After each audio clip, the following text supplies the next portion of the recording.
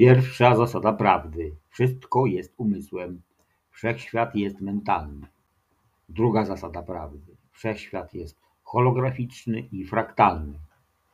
Trzecia zasada prawdy: materia nie istnieje, wszystko jest energią w stanie wibracji. 3 przykazania człowieka myślącego samodzielnie. 1. Myślenie ma kolosalną przyszłość. 2.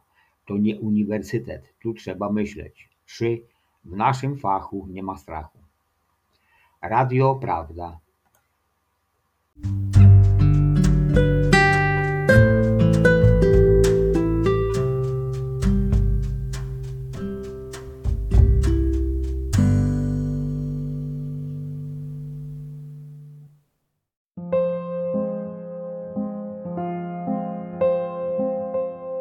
Ramfa, dzieło Ramy, Opus of the Ram, zapis streamingu Aberracja od tłumacza. Poniższy tekst jest tłumaczeniem ze słuchu zapisu nauk przekazanych przez Ramfę 3 września 201 roku w Yelm, w stanie Waszyngton.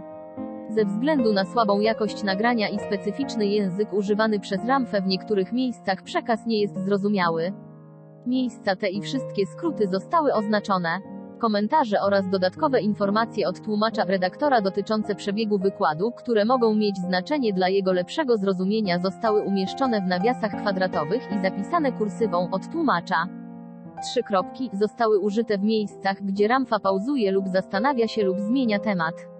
Żeby jak najbardziej skorzystać z tego unikalnego przekazu, warto zapewnić sobie dobre warunki do lektury i przeczytać ten tekst w skupieniu. Dokument nie ma autoryzacji Ramface School of Enlightenment RSE. 2. Ramfa, transkrypt nauk udzielonych 3 września 2011 roku Yelm. Zapis streamingu. To jest historyczne wydarzenie. Jesteście zmęczeni czekaniem? Już ja was znam. Wiem, że potraficie przebalować całą noc. A kat dopada was zanim zajdzie słońce. Czymże jest czekanie na mnie bez upijania się? I witam wszystkich moich byłych uczniów. Kierując palec w kamerę do ciebie mówię, kochanie. Zanim będę mówił o czymś innym, chciałem, żebyś wiedział, że wciąż cię kocham pomimo ciebie samego w samej. Tylko spójrz na siebie. Zawsze sprawdzałeś, co robię, ponieważ zawsze martwiło cię to, co mogę powiedzieć lub zrobić. Ale publicznie się nie przyznajesz do tego, że się mną interesujesz. Pamiętasz? Pamiętasz tę ziemię, którą kupiłeś, a potem się mną rozczarowałeś i sprzedałeś ją wraz z tym pomieszczeniem pod ziemią i zostałeś przy swoim złocie, bo co ja tam mogę wiedzieć? Dziękuję. Wielu ludzi kupiło 3 razy więcej ziemi niż ty sprzedałeś i za tę samą cenę. Trzeba było ze mną zostać, czyż nie? Ale prawda czasami, no bo po co byś mnie teraz oglądał? Nigdy nie stanąłeś na scenie, docierając do ludzi w całym kraju i nie mówiłeś do ludzi w taki sposób, który powoduje ich złe samopoczucie. Nie na tym buduje się sławę. Nie tym zdobywa się fanów i przyjaciół. Dlatego też zmieniamy się i chodzimy na kompromisy, by usłyszeć z ust innych ludzi, że mamy rację i żeby świat nagiął się do tego, jak my go postrzegamy, ale natura nigdy nie była w dobrych stosunkach z ludzkością. I mówię to do ciebie. Kocham cię i zawsze cię kochałem. Moja miłość nie jest uzależniona od tego, czy mnie lubisz, czy też nie, kochanie. Tak samo jest w przypadku miłości Boga, kocha cię pomimo twojego skandalicznego życia. Wciąż jesteś kochany. To właśnie jest najwyższa, najdoskonalsza miłość. To jest najwyższy, najdoskonalszy klej, który trzyma cię w kupie, spaja cię. Przeoczeniem byłoby nie nauczyć się do tej pory lekcji o miłości i mocy Boga. Ale cokolwiek tam sobie o mnie myślisz, to i tak się włączyłeś. Oklaski, dziękuję, dziękuję. Jaka to niewielka różnica, kiedy to, o czym mówimy, że się stanie, naprawdę zaczyna się dziać. Jak wielka jest twoja duma? Czy jest tak wielka, że nie pozwala ci pojąć przytłaczającej prawdy? Supernaturalnej prawdy, prawdy o istotach pozaziemskich. Czy naprawdę myślisz, że jesteś tak ważny, że przetrwasz, ponieważ myślisz, że jesteś ważny? Nie, nie jesteś, ale ja witam cię z otwartymi ramionami, byś mógł pozostać incognito, nikt nie wie, że to oglądasz. Oprócz tak możesz rozejrzeć się wokół i powiedzieć im, dzień dobry ode mnie i tak wciąż cię kocham. Chcę, żebyś miał z tego przyjemność, choć będziesz trząsł portkami ze strachu po dzisiejszym dniu i to być może to spowoduje, że ten przekaz zacznie przeciekać do mediów, na których opinii i akceptacji ci zależy. Może ten przekaz zacznie się tam pojawiać i być może nigdy nie jest za późno, byś wierzyć w to, co ty masz do powiedzenia i zaczął pomagać ludziom w swoim otoczeniu zrozumieć, że zmiany już się zaczęły. A nawet jeśli zaprzeczysz, że usłyszałeś to ode mnie, to nic nie szkodzi, w ogóle mnie to nie rusza. Ważne jest to, że będziesz robił coś dobrego. Módlmy się o to, by twoja duma zmieniła się we współczucie. I że ty, który masz wpływ na tak wielu, zaczniesz to robić po dzisiejszym dniu. Dziękuję, że się podłączyłeś. Witam. Chcę, żebyście rozejrzeli się wokół i zobaczyli te wszystkie istoty tutaj. I tak na marginesie, jeśli myśleliście, że bez was szkoła upadnie, to byliście w błędzie. Ona się rozrosła bardziej, niż przypuszczaliście. Pomachajcie, puśćcie muzykę. I nagrajcie ludzi, którzy machają. Witamy świecie. 3 Ramfa. Transkrypt nauk udzielonych 3 września 2011 roku. Jelm. Zapis streamingu. Australio, Japonio, Koreo, Chiny, Nowa Zelandio, Nowa Gwineo, Antarktydo, Afryko, Bliski Wschodzie, basenie Morza Śródziemnego, Rosjo, Syberio, Chiny, biegunie północny. Wszyscy możecie unieść w górę kartki. Podnieście w górę karki, na których napisane jest Hello, kocham was do waszych przyjaciół w krajach. Witaj Bośnio, witaj Rumunio, witaj Danio, witajcie Niemcy, witajcie Włochy, witaj Hiszpanio, Portugalio, witaj Arabio Saudyjska. A teraz, napijmy się. O mój ukochany Boże, stoję tu dzisiaj, drżąc na progu mojej przyszłości. Mówię do ciebie, nauczyłem się, jak być uczestnikiem w przeznaczeniu. Czekam na, tak mi dopomóż Bóg, przepowiednie o moim przeznaczeniu. Poprawię się, niech tak jest. Możecie usiąść. Witajcie więc moi piękni, kochani przeze mnie z głębi serca uczniowie. Tak, kocham was, nie ma co do tego żadnych wątpliwości. Ogromnie się raduję, że wciąż po tych wszystkich latach, a uczę was od ubiegłego wieku, wciąż mam widownię, dziś.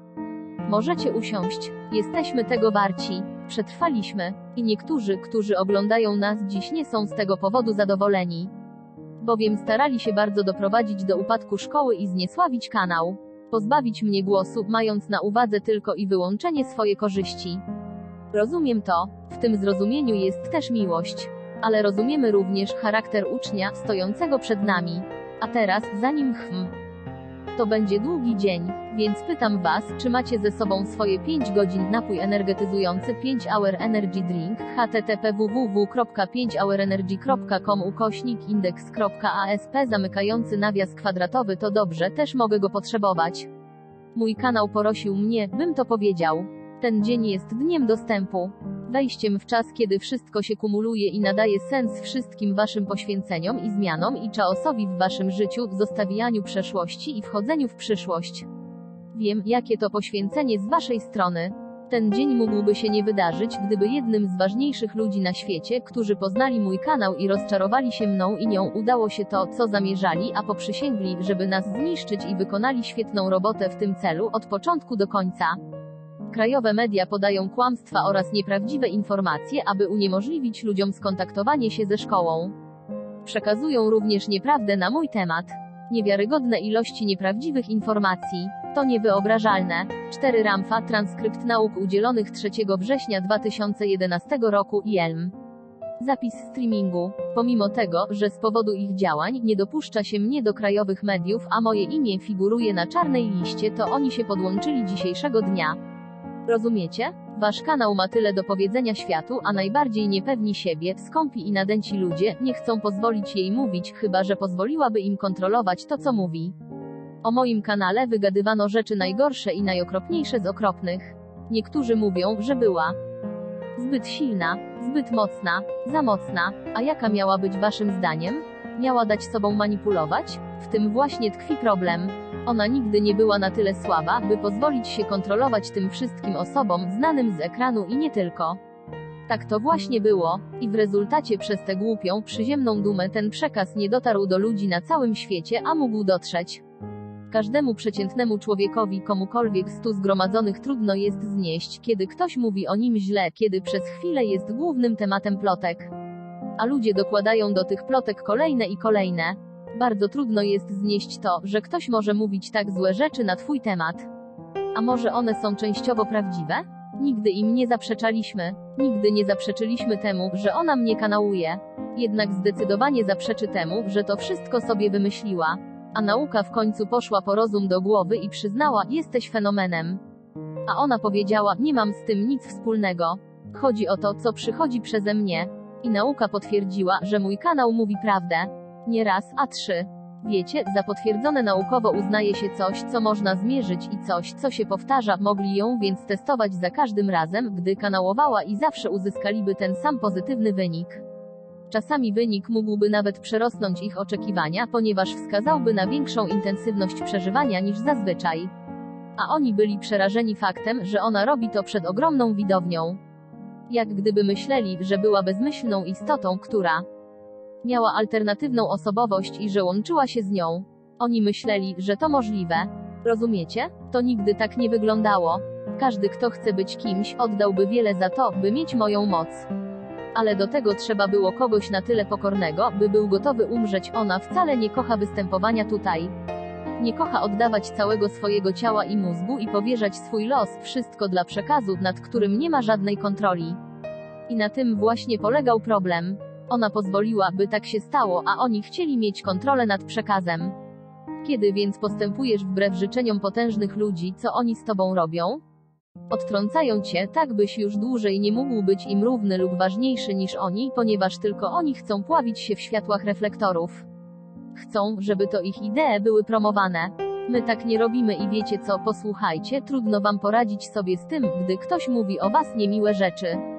Same okropności, czarna lista i obrażanie kanału. Trudno wam to znieść, gdy robią to członkowie rodziny lub przyjaciele. A pomyślcie, jak okropnie czulibyście się, gdyby wasze imię pojawiło się w gazecie w kontekście niemiłych, obraźliwych rzeczy. Moglibyście to wytrzymać pod warunkiem, że to, co mielibyście do przekazania, byłoby prawdą. Gdyby wszyscy wasi przyjaciele i rodzina was opuścili, co by wam zostało? Ja. Śmiech, oklaski. Tak więc, wiele razy nie było nikogo, kto byłby wsparciem dla mojego kanału. Ponieważ została wykluczona w wyniku działań niektórych z tych osób, które nas dziś oglądają. Takie dokładnie były ich intencje. Chcieli ostrzec świat przed tym kultem. I udało im się. Kanałowi nie zależało na sławie. Ona w swoim innym życiu już doświadczyła sławy. Tu nigdy nie chodziło o sławę ani o zrobienie wrażenia na przyjaciołach. Nie chodziło o to, nigdy. Tu chodziło o Boga, i o was, i o nich, i o zbawienie, szerzej zdefiniowane i bardziej praktyczne, bardziej osiągalne, i zaiste to nie zmieniło się do dnia dzisiejszego. Posłuchajcie. 5 Ramfa, transkrypt nauk udzielonych 3 września 2011 roku, Jelm. Zapis streamingu. Gdy łapie się ludzi na gorącym uczynku, gdy robią coś niezgodnego z prawem, co wtedy zazwyczaj robią? Zrzucają winę na tego, kto ich złapał. Na nią. Zrzucają winę na nią. Okej, teraz wiemy, o co tu chodzi. I wiemy, o kim mowa. Ale czy to mogłoby powstrzymać tę boską łączność, taką jak kanałowanie, termin, którego ja sam jestem autorem? Ona nie jest jasnowidzem teraz. Nie jest też w transie. Nie jest teraz w innej osobowości. Inna osobowość być może jest potrzebna w nowym otoczeniu, ale nie wtedy, gdy twoja potęga dosięga ludzi siedzących tam, a twoi posłańcy przychodzą i zmieniają pogodę.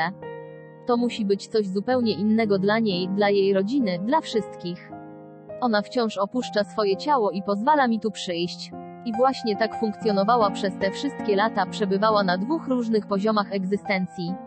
Okej, trzeba powiedzieć, że celem każdej bardzo ważnej osoby było zniszczenie szkoły. Chcieli ją zniszczyć. Wtedy powiedziałem. Do mojego kanału prawda nie jest teraz oczywista. Ale będzie. Ponieważ ona jest jak wielka fala, która zaczyna się kształtować przed twoimi oczami i wkrótce pochłonie to wszystko, co nie jest prawdą. To jest nasza rzeczywistość. I chciałbym wam przypomnieć, że Jezus miał tylko 12 uczniów. Więc jeśli mielibyśmy tylko 12 w tej szkole, to jak wiele moglibyśmy dla nich zrobić? Moglibyśmy ich zmienić. Moglibyśmy pokazać im wspanialszy świat. Nasza praca też byłaby wspaniała. To byłoby okej. To byłoby okej. Istnieje wiele błędnych przekonań, a wszystkich one opierają się na tym, jak chcecie postrzegać innych. Albo ich doceniacie, albo nie. Kiedy z nimi konkurujecie, to nigdy ich nie docenicie. Nieważne, czy ta osoba jest znana, czy nie. Ważne jest to, czy ta praca wytrzyma próbę analizy, próbę krytyki, próbę śledztwa. Tak, wytrzyma, a co ważniejsze, wszystkie tajne służby oraz rządy na świecie doceniają jej wartość. A więc dziś, dzięki nieugiętej istocie, bo każda inna kobieta na jej miejscu zostałaby zniszczona przez swojego faceta, męża, całą rodzinę. A ona utrzymała rodzinę, scaliła ją. I powiedziała, to nic. punktu widzenia wieczności te głupie bzdury po prostu się nie liczą. Zwróćcie się do sąsiada i przekażcie mu to, co powiedziałem. To zdanie Ramfa powtarza po każdej części nauki. Chcę nadać temu odpowiednią perspektywę. Nieważne, czy dziś spędzicie całą noc na twardej ziemi, czy przytyjecie kilogramy, czy też zrobi wam się zmarszczka, czy też może staracie się zatrzymać kogoś w łóżku lub robicie jakieś inne bzdury. Są ważniejsze rzeczy niż to, czy spędzicie dzisiejszą noc na ziemi. Poważne tematy to te, które dotyczą czegoś więcej niż tylko waszej dumy, waszego egoizmu, waszego alterego i zazdrości. I to, że dotknęliście mojej ręki, nie oznacza, że mnie znacie. I to, że dotknęliście jej ręki, nie oznacza, że ją znacie. I jak widać na załączonym obrazku, wciąż tu jesteśmy. Istnieje też jasny cel, który wykracza poza każdą indywidualną osobę i dociera do wszystkich. To troska o świat i przetrwanie i życie ludzi i ich dzieci. To jest warte nieprzespanej nocy. Przez cały czas trwania tej nauki ona nie może spać JZ Nights. Ona nie martwi się o was wszystkich. Nie martwi się o wodę czy wino dla jakiegoś męża, o te nieważne, wymyślone rzeczy. Nie, ona o tym nie myśli. Ona myśli o tym, jak dużo schronów może wybudować dla tych, którzy ich jeszcze nie mają. I kiedy wy trwoniliście wasze fortuny na obiady, kino i ubrania i dodatkowe zajęcia w czasie wolnym, inni odkładali i przygotowywali się na ten dzień. Zawsze jest jakiś powód, by wydać $100 na coś innego niż jedzenie albo prace umacniające schrony. Zawsze jest jakiś powód, bo to nigdy nie będzie ważne i motywujące, nie wykażecie się zapobiegliwością, dopóki nie potwierdzą tego dowody. To może i prawda. 6 Ramfa, transkrypt nauk udzielonych 3 września 2011 roku ILM. Zapis streamingu. No dobrze, teraz. Aż do tego dnia ten kanał nigdy właściwie nie odpoczął, co jest powodem do zmartwień. Czasami nie może mnie usłyszeć przez 2 tygodnie, ponieważ jesteśmy rozłączeni. Ale kiedy jesteśmy gotowi i występujemy, jak dziś, po prostu się łączymy się. Wyobraźcie sobie tylko, jak to jest funkcjonować w takim smutku, w takim zmartwieniu. Nie chodzi o przejmowanie się tym, ile utyjesz albo czy pan zdrada albo pani zdrada z tobą zostanie i obwinią wszystkich innych, ale nie siebie. Chodzi o przejmowanie się życiem, waszymi dziećmi, kiedy wybalujecie. Waszymi dziećmi. Ktoś musi to zrobić. I aż do dziś martwiła się tym, co powiem o komecie, o Nibiru i o bogach, i wszystkim tym się przejmowała i również tym, że żaden scenariusz się nie sprawdzi. Powiedziałem jej wtedy, dlaczego sobie po prostu nie odpuścisz? Odpuść sobie. Ona powiedziała, kto ja? Dlaczego? Co mam sobie odpuścić? Mnie zależy. Ramfa. To, że ci zależy, nie spowoduje, że coś się stanie albo nie stanie. Działanie spowoduje. Jest mądrość oraz zaufanie w wartości, jaką jest otwarty umysł, który pozwala zauważyć, w którą stronę wieje wiatr. Co się stanie z wami wszystkimi? Co się stanie? Więc przyszedłem dzisiaj tu, ponieważ ją odwołałem. Jestem tutaj tylko dlatego, że odsunąłem od siebie troski i zmartwienia, ponieważ one niczemu nie służą. Można cały dzień mówić do ludzi o tym, co się stanie, ale tak długo jak świeci słońce, nie będą roztropni i rozsądni. Zwróćcie się do sąsiada i przekażcie mu to, co powiedziałem. Teraz Ramfa poprosił o napisanie punktów na tablicach. Tablica 1, historia 1. Kto was stworzył 2. Bogowie 3. Obcy i rządy 4. Intencja 5. Wojna świateł. Tablica 2. Zmiany, tu teraz i te, które nadejdą 1. Zmiany na Ziemi, Słońce, grawitacja, zjawisko 2. Depopulacja, polityka 3. Polityka obcych 4. Kometa ELENIN, statki matki 5. Nibiru, planeta bogów, którzy was stworzyli 6.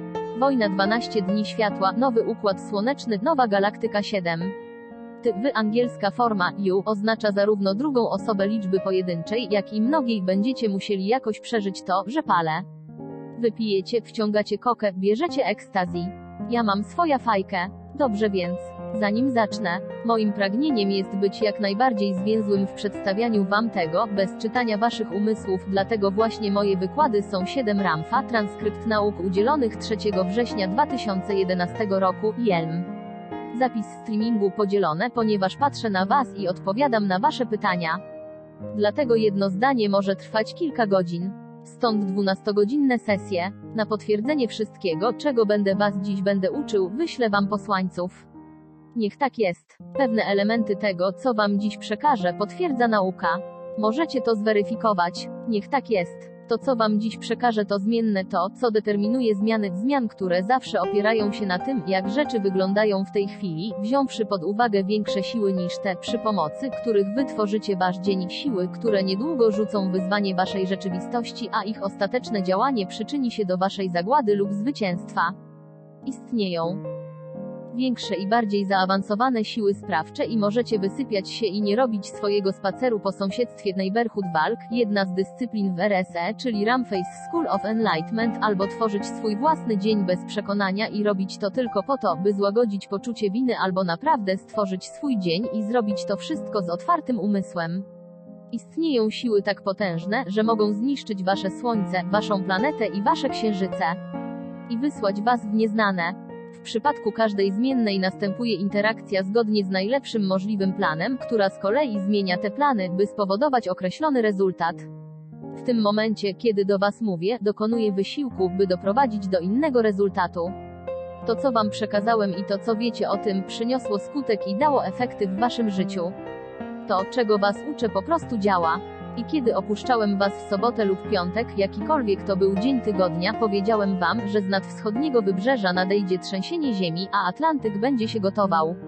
3 dni później następuje trzęsienie ziemi, a Atlantyk wrze targany huraganem. Teraz nawet i wy możecie już przekazać taką przepowiednię i ocalić swoją reputację. Zawsze mówicie po fakcie, czułem, że coś się zbliża. Ale to się nie liczy. Zwróćcie się do sąsiada i przekażcie mu to, co powiedziałem. Pod koniec zeszłego wieku powiedziałem ludziom, żeby kupowali złoto. Nie na handel, lecz po to, by je zachować na później, kiedy przyda się, gdy nastąpi kres waszej epoki. Powiedziałem również, by ludzie opuścili obszary położone nad brzegami mórz i oceanów i udali się na wyższe partie lądów oddalone od wybrzeży. Kupili tam ziemię, wybudowali proste domy z podziemnymi schronami i przez resztę czasu, który im pozostał, wyposażali to miejsce we wszelkie niezbędne rzeczy. Teraz wszyscy kupują podziemne schrony, niech Bóg ich błogosławi. I choć kupują je w nieodpowiednich miejscach, to i tak niech Bóg ich błogosławi. I wszystko, co przewidziałem, sprawdza się. Kurs złota poszybował do nieba. Rynek nieruchomości, widzieliście, co się z nim stało. I to na całym świecie. Ci, którzy posłuchali moich rad, pomimo dumy i złości, które pojawiły się na skutek moich słów, kupili tanią ziemię i wybudowali skromne domy, przetrwali kryzys i mają się całkiem nieźle. I zaopatrzyli się w wodę, bo powiedziałem przecież, że pewnego dnia woda będzie tak cenna jak złoto. I zasadzili swoje własne rośliny, bo żywność, którą można kupić w sklepach, jest zatruta. Przewidziałem wybuch pierwszej epidemii infekcji wywołanej bakterią E. coli 2 tygodnie przed całym zdarzeniem. Brudna woda na środkowym zachodzie Stanów oraz zanieczyszczone mięso zabiły wielu ludzi. 8 Ramfa, transkrypt nauk udzielonych 3 września 2011 roku, Yelm. Zapis streamingu. Burze, susze, wzrosty cen ziemi oraz nieruchomości, tak jakby ludzie nie mogli się powstrzymać przed posiadaniem kolejnego domu. Muszą sprzedać to, co mają i kupić dom na Rivierze. Do wiedzenia Riviero. Moje nauki nie mówią o tym, byście medytowali i oczyszczali się, brali witaminy i byli idiotami z ruchu New Age, który czczą kryształy. I w trakcie tego całego okresu, kiedy nauczałem, studenci przychodzili i odchodzili. Podobało im się to, co mówiłem na jednych spotkaniach i nie podobało im się to, czego nauczałem na innych. A jednak ci nieliczni, którzy zaufali swojej intuicji, szóstemu zmysłowi i uznali to, co mówiłem za prawdę, wciąż żyją. I nie ma znaczenia, czy słuchają mnie, czy swojego szóstego zmysłu, ja i on zgadzamy się ze sobą. I ci, którzy mają własne domy, własne alternatywne źródła energii, własne pożywienie w spiżarni i wodę, dobrze na tym wychodzą, bo są samowystarczalni. Przyszedłem tutaj, by pomagać wam wzrastać i pomóc wam przeżyć to, co nadejdzie. I nawet dziś są tacy, którzy są ze mną od początku i nie oszczędzali, nie zbudowali własnych domów pod ziemią, byli leniwi i ciągle wymyślali nowe wymówki i przepuścili swoje pieniądze. Niech tak jest. Nie ważcie się jednak mówić, że nikt was nie ostrzegał. Ci, którzy posłuchali mnie, mają dużo złota i srebra, mają domy, są samowystarczalni. To są ci, którzy dokonali całościowej inwestycji w przyszłość i nie wystawili na ryzyko dobrobytu własnych rodzin, dzieci i ich edukacji, własnych domów, ponieważ nie byli hazardzistami, nie grali na rynku, którego nie byli w stanie kontrolować. Każdemu należy się dom, własność, dobra ziemia, dobre nasiona i ziarna i czysta woda. Może i wasze dzieci nie mają teraz najbardziej stylowych ciuchów, ale będą bezpieczne, ponieważ wasze inwestycje były i są rozsądne. Nigdy nie powinniście byli wystawiać na ryzyko dobrobytu waszych dzieci, biorąc pożyczkę pod zastaw waszych domów i nieruchomości. Nigdy tego nie róbcie, ponieważ usiłując spełnić swoje wyszukane marzenia i ulegając uzależnieniu od ryzyka i podszeptom waszego gniewu, ryzykujecie dobrobyt waszych dzieci. Ci, którzy uważaj się za rodziców, powinni byli mądrze lokować pieniądze i zapewnić swoim rodzinom dach nad głową, pożywienie i wodę. Szafa pełna ciuchów nie nakarmi waszych dzieci. Wszystkie imprezki, na które szczęśliwie chadzaliście, nie nakarmią waszych dzieci. A w tej szkole, gdzie naucza ten dziwny nauczyciel, wszystkie te inwestycje zostały wam jasno zarekomendowane. I historia pokazała, że wy mieliście rację i ja miałem rację, wy nie mieliście racji i ja miałem rację. W pewnym momencie musicie przeciwstawić swoją rodzicielską odpowiedzialność swojej dumie. I jeśli nie możesz pójść na masaż, bo wydałeś $100 na jedzenie, to w porządku. Wiesz, na czym masz się skoncentrować. Inwestuj w pożywienie. To nie jest tak, że jestem jakimś tam popularnym nauczycielem, jakąś marionetką, którą da się kontrolować. Jestem tutaj, bo mam wam do przekazania niepodważalną prawdę, która jest większa od każdego z was. Podzieliłem się nią z wami odpowiednio wcześniej, byście mieli czas na przygotowania. To była jasno przedstawiona wiedza, mogliście ją studiować, poddawać analizie, mogliście się do niej zastosować. Wszyscy. Z perspektywy czasu mówią, że miałem rację, ale nikt tak nie mówił, zanim nastąpiło to, co nastąpiło. I to wszystko, co przepowiedziałem, ma miejsce, złoto szybuje w górę, ludzie tracą pracę i domy, a ich dzieci zmuszone są mieszkać w samochodach i namiotach.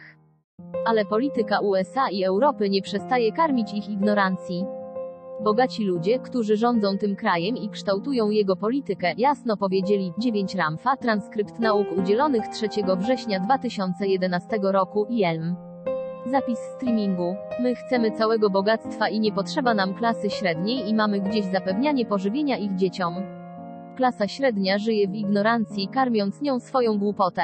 Mamy ich gdzieś. Mogą umrzeć z głodu. Są tak bogaci, że mogą ziścić to, o czym mówią. A ofiarami takiej polityki będą wszyscy, począwszy od waszych dziadków, ciotek i was samych żyjących na zasiłku państwa, który stracicie, ponieważ bogaci już was dłużej nie potrzebują. I możecie być sobie święcie oburzeni. Trudno to przełknąć, nieprawdaż? A co z wielkimi korporacjami? Kto będzie kupował ich produkty?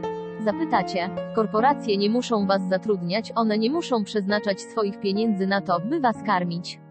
Na to powinniście byli już wpaść dawno temu. Tak, oni są okrutni.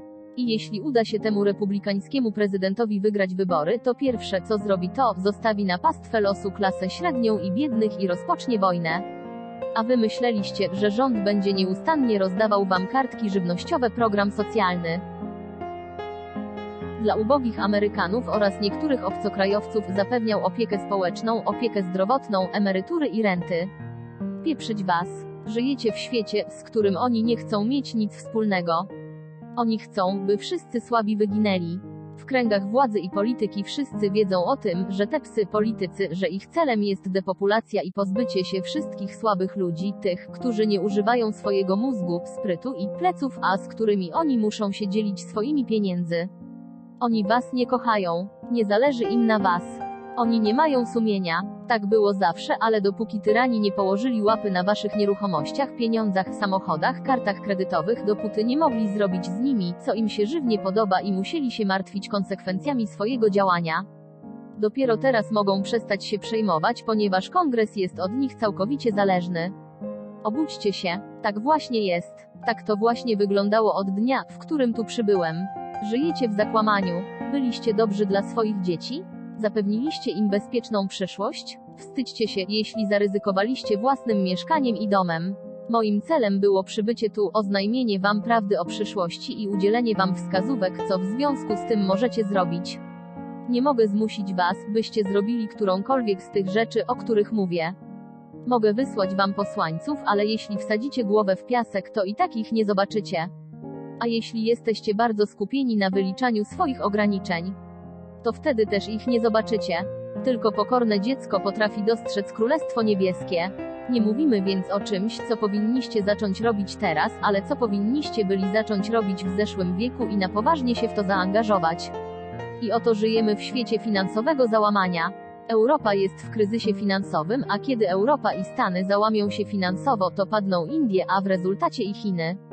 A potem rozpocznie się walka o zasoby naturalne. To stanie się już niedługo.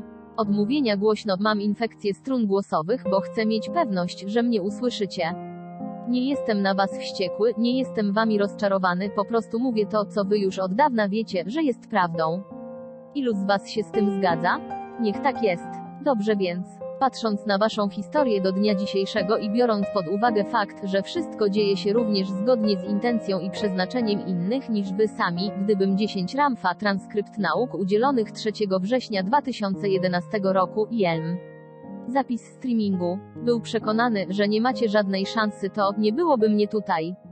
Ja wygrywam, a nie przegrywam bitwy. Czy potraficie być wytrwali, kiedy cały świat będzie się walił?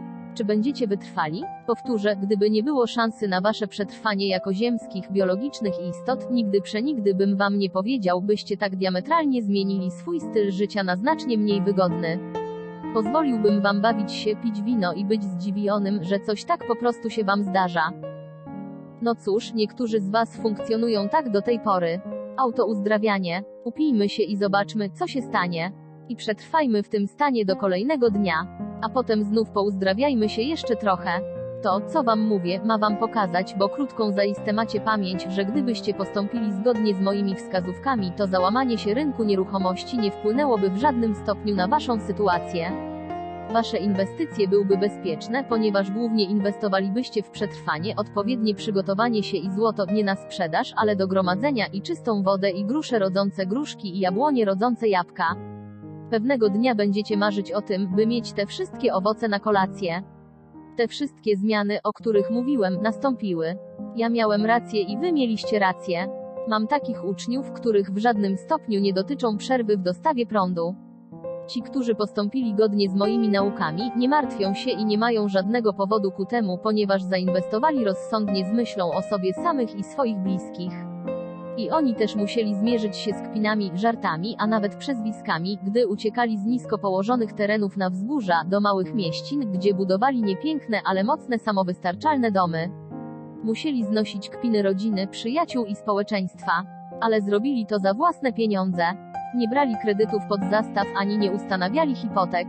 Bo im bankom o to właśnie chodziło, żeby pożyczać wam pieniądze, żebyście się zadłużali. I zabezpieczali kredyty swoimi nieruchomościami. Ale to się skończy. Chcieli przejąć cały wasz majątek. Wiedzieli, że nie będziecie w stanie spłacić swoich kredytów. Tak, to skromny dom, ale twój własny. To może nie restauracja, ale to twoja żywność. Tak, zająłeś się tym wszystkim, czym trzeba. Pieprzyć ten świat. O tak będą go pieprzyć. I wiecie co, powiem wam, że wy, którzy staliście twardo w obliczu wyzwisk, śmiechu i docinków, jesteście błogosławieni, a dzieci wasze będą was czciły i szanowały za to, że uratowaliście im życie. Oczywiście możecie przeciwstawić temu wszystkiemu, co mówię, całą masę metafizycznych bzdur i wykpić się. Powiedzieć, że to karma albo co innego, albo że to się nigdy nie zdarzy. A co powiesz swoim bliskim, gdy powiedzą ci, że nie miałeś racji? Porzuć dumę i okaż pokorę, a nie wszyscy zginą. Dziś zgromadziliśmy się więc, by wziąć udział w wydarzeniu, z powodu którego jestem bardzo szczęśliwy, ponieważ może się okazać, że to będzie ostatni kurs follow-up, kolejny etap nauczania w RSE, przynajmniej na jakiś czas. Jestem bardzo szczęśliwy. Jesteście bardzo elastyczni i potraficie się zmieniać, a będzie wam to potrzebne w najbliższym czasie. Będziecie musieli być elastyczni jak trzcina na wietrze, a nawet bardziej. Niektóre kursy będą miały swoją kontynuację, a niektóre nie. Jeśli chodzi o ten kurs, to wiemy, że się dzieje, ponieważ ma swoją przestrzeń i przeznaczenie, to musi zostać przekazane. Przykro mi, że są tacy, którzy opuszczają moją szkołę i słuchają tych fałszywych proroków, którzy i tak nas teraz słuchają. Ale ja nie zmienię mojego przekazu po to, by was tu zatrzymać. Nigdy tego nie robiłem. Ta wiedza znacznie przerasta wasze pomieszanie i zaprzeczanie faktom. Mieszacie to wszystko w swoim zwariowanym mózgu zwolennika New Age, jak mikserze, a to są po prostu nagie fakty. 11 Ramfa, transkrypt nauk udzielonych 3 września 2011 roku, Jelm.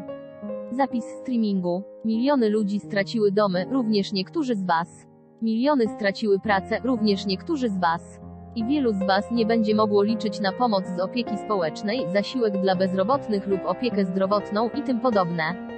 I nie dostaniecie kartek żywnościowych i zaręczam wam, wielu z was będzie głodować. I wszystko to robimy nie tylko po to, by ocalić życie wasze i waszych dzieci, ale dlatego, że coś się ma zdarzyć, bo prawdziwe jest powiedzenie o tych, którzy w ostatnich dniach mają oczy, by zobaczyć i uszy, by usłyszeć i postąpić zgodnie z tym, co zobaczyli i usłyszeli. I wy jesteście tymi ludźmi, wraz z tysiącami, dziesiątkami tysięcy, setkami tysięcy ludzi na całym świecie, którzy zaczynają się czuć nieco mało komfortowo. I dzisiaj informacje o budowaniu konstrukcji podziemnych można znaleźć w każdych wiadomościach. I dlaczego wy nie mielibyście postąpić tak samo, jak wasz rząd, który z waszych podatków zbudował podziemne miasta na całym świecie, by przygotować się na nadchodzące wydarzenia? Dlaczego nie mielibyście zrobić tego samego? Teraz budują je wszędzie. Chciałbym, żebyście byli spokojni, macie zapisy moich przepowiedni i wiecie, czy się sprawdziły, czy nie. Czy mówiłem prawdę, czy nie? Przedyskutujcie to ze swoim sąsiadem, zanim zaczniemy realizować punkty zapisane na tablicach. Zadam wam pytanie, wymagające od was okazania współczucia. Współczucia. I nie musicie odpowiadać na nie teraz i podejmować decyzji już w tym momencie. Przejdziemy przez te wszystkie punkty. Mówię do tych, którzy poczynili przygotowania i wykonali niezbędną pracę. Jest wiele kobiet i mężczyzn, którzy nie dali się oszukać, ale ponieważ nie urodzili się w zamożnych rodzinach, gdzie majątek przekazywany jest z pokolenia na pokolenie, ani nie mieli troskliwych rodziców i opiekunów i niewiele przynoszą do stołu, bo aby uczestniczyć w warsztatach muszą oszczędzać na wszystkim. Oni zainwestowali w swoje przetrwanie tyle, ile tylko mogli, ale w związku tym wciąż czują się bardzo niepewnie, a niektórzy z nich mają dzieci. Dzieci. Wiecie już, kim są koniki polne. One skaczą tu i tam i chadzają na imprezy, a mrówki pracowicie oszczędzają i ucztują w zimie, gdy koniki zamarzają na śmierć. Ale czasami mrówki wykazują współczucie i wpuszczają ledwo żywego konika polnego do mrowiska nie po to, by znalazł się na talerzu, lecz po to, by też skorzystał z dobrodziejstw zgromadzonych w spiżarniach. Zamierzam poprosić was, abyście wygospodarowali miejsce dla innej rodziny. Dla rodziny, której członkowie mają nieskazitelny charakter, są silni i niekłótliwi i przynoszą do stołu swoje zasoby i własne dzieci, bo dzieci muszą przetrwać to wydarzenie. To one są następnym pokoleniem, to one są wielkimi astronautami. Muszą mieć swoją społeczność, musicie im ją zapewnić. Ich umysły są mniej zaciemnione niż wasze i mniej zdemoralizowane. To musicie im zapewnić. Ponieważ jeśli wy zginiecie albo załamiecie się pod wpływem stresu i tragicznych wydarzeń, będziecie potrzebować pomocy innych, silnych i szybko myślących ludzi, aby przetrwać. I nie chodzi mi o to, byście przygarniali pod swój dach ludzi, którzy nie uczynili niczego, by się do tego przygotować, ponieważ każdy mógł coś zrobić, nawet najmniejszą rzecz. Trudno jest przenosić się, zmieniać się, kupować ziemię, gromadzić żywność, płacić i budować podziemne pomieszczenia tylko dlatego, że ja tak mówię. Wiem, że to jest trudne, ale w tym samym czasie przekazywałem wam mądrość i gdybyście tylko zrezygnowali ze swojej tożsamości, aby poznać te wszystkie rzeczy, które jasno wyłożyłem i zademonstrowałem tym z was, którzy nie byli zbyt leniwi, by je wykonywać. Uzbroiłem was w wiedzę dotyczącą umysłu oraz kreowania dobrobytu, wynikającą z umiejętności tworzenia rzeczywistości. Nie ma takiej kwoty pieniędzy, której nie mogliście wygrać, nie ma takiej fortuny, której nie mogliście zbić. Nie istnieje choroba, której nie mogliście pokonać. Nie ma takiej rzeczywistości, w której absolutnie skoncentrowany umysł w jedności z duchem 12 Ramfa, transkrypt nauk udzielonych 3 września 2011 roku, Jelm. Zapis streamingu. Świętym. Nie mógłby od was oddalić i przybliżyć was do ścieżki światła. Macie zasoby tego rodzaju, które przekraczają śmierć. Zainwestowaliśmy nie tylko w ciało, lecz również w potęgę ducha i jego moc wybawienia was od złego i jego moc zbawienia. Znaczenie tej pracy nie powinno było być marginalizowane i niedoceniane, ponieważ praca skupiała się nie na tym, czego brakowało i co było złe, ale na możliwościach. Ta praca wymagała jednak od was tego, byście odsunęli od siebie wasze dziecięce przywiązanie do bycia ofiarą, waszą ogromną dumę, wasze poczucie, że coś wam się należy. Wymagała od was tego, byście odrzucili tożsamość obecnej inkarnacji po to, by dokonać czegoś wielkiego i niezwykłego. Niezliczone były dowody na to, że ta moc i potęga żyje w was. To było i jest niepodważalne. To wy w waszej osobowości sprawiliście, że praca stała się waszym wrogiem. Wrogiem waszego lenistwa. Wrogiem społeczności, w której żyjecie. Wrogiem waszego wizerunku, religii, wyznania, metafizyki. Stała się wrogiem spania, gdy powinniście byli być tam, tworząc wasz dzień z całą waszą mocą w najczystszym i najprawdziwszym skupieniu, jakie istnieje. Ale nie mogliście tego zrobić, ponieważ wasza osobowość nigdy nie została przezwyciężona. Kto w ostatecznym rozrachunku wygrywa? I nie jest tak, że przez ten cały czas oczekiwania na to, co się stanie, nie mieliście żadnych zasobów i sposobów, by stworzyć niezwykłe światło oraz niezwykłą moc umysłu. Przekazywano wam wiedzę i wykonywaliście dyscypliny i mogliście zyskać przewagę. Gość, największy gość, światło Ducha Świętego. Przymierze z Bogiem, niepodzielne, nieznane wznane. To wszystko przez waszą osobowość. I to jest bitwa, z którą musi pogodzić się każdy mistrz. I każdy mistrz musi przyswoić sobie tryb nauki i przyzwyczaić się do rygoru dyscyplin, które pozwalają na uzyskanie potężnego wyniku. Wiara we mnie, wiara w moje nauki nic wam nie da, ponieważ możecie we mnie wierzyć i jeśli umrzecie to i tak nie ma znaczenia. Jeśli wierzycie we mnie, a ja się mylę, to nie ma znaczenia. Chodzi o wiedzę, o udowodnienie tego waszemu kłótliwemu, rozpuszczonemu ja. Żaden związek, żadna rzecz w waszej przeszłości, żaden trud, żadne cierpienie nie jest warte ponownej utraty waszego życia. Nie jest tak, że skarb, jakim są możliwości, nie został wam pokazany w bardzo systematyczny sposób. Wiedza istniała w dyscyplinach, a wyście wychodzili na pole, machaliście rękoma i w ogóle się nie skupialiście, po prostu dobrze się prezentowaliście. W końcu i tak umrzesz, koniku polny. Ta praca jest darem dla ubogich, ponieważ przynosi niezwykłe bogactwo każdemu, kto wchodzi w jej ogień, by pokonać życie, w którym nie ma na nic wpływu, aby stworzyć przyszłość pełną nadziei, inwestycji oraz długowieczności. Wybór wydaje mi się oczywisty, a jednak wy chodzicie po omacku. Nie potraficie nawet znaleźć wyjścia. Myślicie, że ponieważ tyle wiecie, to zostaniecie wyniesieni? Jesteście głupcami. Tak ta praca i wszystkie jej długie etapy, nawet ceremonie z winem miały za zadanie obnażyć wasze uzależnienia, wasze opętanie, waszą tolerancję. Wszystko tutaj jest egzorcyzmem. Nauczono was tu wszystkiego. Czy kiedykolwiek powiedziałem, że w trakcie tworzenia waszego dnia jesteście ograniczeni tylko do pewnych rzeczy, a w trakcie chodzenia po polu jesteście ograniczeni tylko do innych? I że niebieskie ciało Blue Body działa tylko w przypadku pewnych chorób? Kiedy was tego uczyłem? Nigdy was tego nie uczyłem. Podniesionym głosem. Możecie tak mówić, ale nie w moje imię.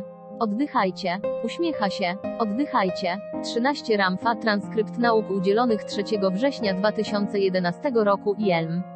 Zapis streamingu. I ci, którzy będą skromni, zaczną szukać Królestwa Niebieskiego, a ponieważ zaczną to robić, to je znajdą, tak samo łatwo jak samochód, tak samo łatwo jak spacer po sąsiedztwie z mocą, wspomagani przez swój nowy mikrochip automatycznego myślenia. Zebraliśmy się tu dzisiaj. Wszystkie przepowiednie, poza kilkoma, już się zmaterializowały. Akt uczenia, waszego przetrwania. Akt wystawienia na próbę waszej dumy jest konieczny. Wiecie więc, co w efekcie was ocali. Umiejętność tworzenia rzeczywistość w momencie przeniesionym poza czas. Z pewnością. A nie jakieś tam bzdurne warsztaty dotyczące oddychania, diet, kryształów, hoków, klocków i medytacji. Nie. Prawdziwy obóz. Czy możesz sprawić ten samochód? Czy możesz stworzyć swój dzień? Czy potrafisz to zrobić? I absolutnie odsunąć od siebie swoją chorobę na tyle długo, by twój obserwator mógł uleczyć twoje ciało, ponieważ ważne jest, by nic nie zakłócało tego procesu. To wszystko zostało wam przekazane. Dziś więc stoję przed widownią całkowicie niestałych uczniów, którzy podchodzą do tego wszystkiego różnie, w zależności od swojego nastroju, którzy są zainspirowani, gdy wracają do domu, ale zapominają zrobić spacer i stworzyć nowy mikrochip, nowe trasy myśli, które mają dominować w ich mózgu. Nie możecie zatem powiedzieć, moi ukochani ludzie, że nigdy was nie nauczono, jak tworzyć niezwykłość. A jeśli wciąż twierdzicie, że jesteście ofiarą i że tego nie potraficie, no cóż, takie myślenie tworzy waszą rzeczywistość. Jesteśmy dziś więc tutaj, w szkole, która w nietypowych warunkach uczyła was odpowiedzialności. Uczyła was, jak dokonywać rozsądnych inwestycji, budować dom, gromadzić pożywienie, zapewnić sobie wodę, inwestować w złoto, bo ilekroć zainwestujecie w ludzi, oni zawsze was zawiodą. Jesteście więc tutaj, w połowie przygotowani lub nieprzygotowani lub przygotowani, aby rozważyć przyjęcie pod swój dach innej rodziny wraz z jej zasobami, bo musimy zapewnić przetrwanie naszym dzieciom. Ich rodzice są nieważni, ale niech lepiej wykażą się odwagą, gdy zobaczą pęknięcie w suficie, a nie uciekają jak tchórze. Kobiety nie mogą być diwami i każdy będzie musiał pracować. I zamierzam was prosić, abyście rozważyli zrobienie tego. Dlaczego? Ponieważ ten czas już się zbliża. I chcę, żebyście rozważyli zrobienie tego. A jeśli jesteście starszą parą z domem, to potrzebujecie dzieci. Nawet jeśli nie macie żadnych dzieci, potrzebujecie dzieci. A jeśli jesteście zbyt słabi, potrzebujecie kogoś, kto jest silny. I ludzi, którzy będą pracować razem. Rozważcie to. Ilu z was tak zrobi? Niech tak jest. Nikt z zaproszonych nie powinien myśleć, że jest primadonną i że został ocalony, ponieważ jeśli ktoś okaże wam tyle zaufania, by was przygarnąć, a wy nie będziecie się z całych sił starać i wykonywać swojej pracy tak jak inne osoby w grupie, to pamiętajcie, ja doprowadzę was do upadku. Odwróćcie się do swojego sąsiada i przedyskutujcie to. Aby pojąć to, o czym mówię, potrzebujecie mieć otwarty umysł. Ludzie, którzy pozostają wewnątrz swoich małych, egoistycznych umysłów, nie mają otwartego umysłu. Skupiają się tylko na sobie. I jeżeli ktokolwiek z was ma taki mały umysł i interesuje go tylko on sam, jak się prezentuje, jak jest odbierany i jak może dostać to, co chce, to jest taki mały umysł. Nic więc dziwnego, że ta wielka wiedza nie może wejść do środka, ponieważ nie ma tam dla niej miejsca. Jeśli dziś nie rozszerzycie swojego umysłu, wykraczając poza wasza religię, kulturę, wiedzę dotyczącą tego, skąd pochodzicie i tego, gdzie jesteście teraz. Musicie otworzyć swój umysł i przestać być negującym studentem, który mówi, to nie jest prawda, bo nie możecie udowodnić, że to, co mówię, nie jest prawdą. Samo powiedzenie, że to nie jest prawda, nie spowoduje, że odkryjecie prawdę. 14 Ramfa, transkrypt nauk udzielonych 3 września 2011 roku, Jelm. Zapis streamingu. Pomyślcie przez chwilę o tym obszarze drogi mlecznej. Wy jesteście gdzieś tutaj, pokazuję gdzie. Znajdujecie się zdecydowanie poza głównym obszarem wydarzeń. Tu, gdzie żyjecie, istnieje ponad 11 miliardów zamieszkałych planet. Rozumiem, że myślicie sobie, dopóki będą mrugać w nocy, któż by tam się o nie troszczył. Dlaczegoż miałbym się nimi przejmować i troszczyć się o nie? Bycie mną jest wystarczająco trudne. Musicie jednak uświadomić sobie, że są tam istoty, które są od was inteligentniejsze. Chwila, moment, to jeszcze nie koniec. Musicie też zmierzyć się z myślą, że są to istoty, które nie tylko potrafią obsługiwać kuchenkę mikrofalową, ale potrafią ją też skonstruować. Musicie pamiętać o tym, że istnieją istoty, które potrafią stworzyć sieć komórkową i komputer, a nie tylko mówić, że one istnieją. Musicie przyznać, że są istoty, które są starsze od was. Takie, które istnieją w przyszłości. W którymś momencie pole kwantowe i pole zunifikowane zeszły się razem i odkryły, że czas nie istnieje i tak powstał wehikuł czasu, który przemieszcza się w przyszłość i w przeszłość, przemieszcza się od tej nieskończonej próżni do innej umieszczonej tuż przy niej. Są takie istoty, które wiedzą, jak to zrobić. Musicie otworzyć się na to, że Adam i Ewa nie byli pierwszymi ludźmi. Ponieważ zawsze pojawia się to zawstydzające księży pytanie, z którym Kościół jakoś musi sobie jakoś poradzić, kogo poślubili dwaj synowie Adama i Ewy? Kiedy zadacie podobne pytanie, zostaniecie oskarżeni o podważanie mądrości Boga. Musicie mieć wystarczająco otwarte umysły, by przyjąć, że Ziemia istniała dużo wcześniej niż wy i że była znacznie większym ciałem i że miała kosmiczne spotkanie z większym od siebie przeciwnikiem. Musicie otworzyć swój umysł na fakt, że Ziemia nie istniała i nie istnieje tylko dla was. Musicie otworzyć swój umysł na to, że mimo iż nie pamiętacie tego, kim byliście, różne rzeczy działy się tu w czasie waszej amnezji. Wielkie wydarzenia, których nie jesteście świadomi. Wielkie, galaktyczne wydarzenia. Musicie wyjść poza tożsamość bycia tą nędzną, nie potrafiącą nic ofiarą. Nie potraficie jeszcze zmieniać wody w wino, nie potraficie jeszcze na tyle zmieniać swojej częstotliwości, by zniknąć, ale na pewno moglibyście odwołać się do swojej pamięci i przeszłych wcieleń, by pozyskać wiarygodną wiedzę, ale te wasze przeszłe wcielenia były zawsze uwikłane w jakieś romanse, mgliste problemy dotyczące waszych rodzin, kultury i wojen, zawsze były jakieś wojny. I to tyle. Musicie otworzyć swój umysł i ostatnią rzeczą, na jaką potrzebujecie otworzyć swój umysł, jest to, że nie wszystkie niezwykłe istoty, które mieszczą się w kategorii, o której będę tu nauczał, wyglądają tak jak wy. Wy, tacy piękni, nie możecie przejść do porządku dziennego nad tym, jak one wyglądają. Musicie otworzyć swój umysł na kolejną niezwykłą i głęboką prawdę, że obce cywilizacje były tu od zawsze. Były tu w czasie mojego życia, moja rodzina się od nich wywodzi. To jest wszystkim wiadome. Nie jest to nic nowego. To jest oczywiste również dziś, tak jak oczywiste jest istnienie ras ludzkich. Kiedyś wiedzieliście dokładnie, jaki był wasz początek. Potrzebujecie otworzyć swój umysł również na to, no dobrze, ale jeśli oni nie są tak piękni jak ja, to co ja właściwie mam z nimi wspólnego? Dlaczego miałbym chcieć z nimi zamieszkać? Mógłbyś mieszkać z robakiem, zwykle wybieramy z kim chcemy mieszkać. Możecie też mieć mały problem z pytaniem, skoro takie istoty były tu od zawsze, dlaczegoż nie polepszyły naszego życia? Ależ zrobiły to. Na początku. Tu dochodzimy do fundamentalnego dla otwartego umysłu pytania. Tak, to pytanie jest najlepsze, co oni i ja mamy ze sobą wspólnego? Czy każdy z nich jest obdarzony Duchem Świętym i wewnętrznym Bogiem? Czy wszyscy oni chcą sprawiać, by to, co nieznane, stało się znanym?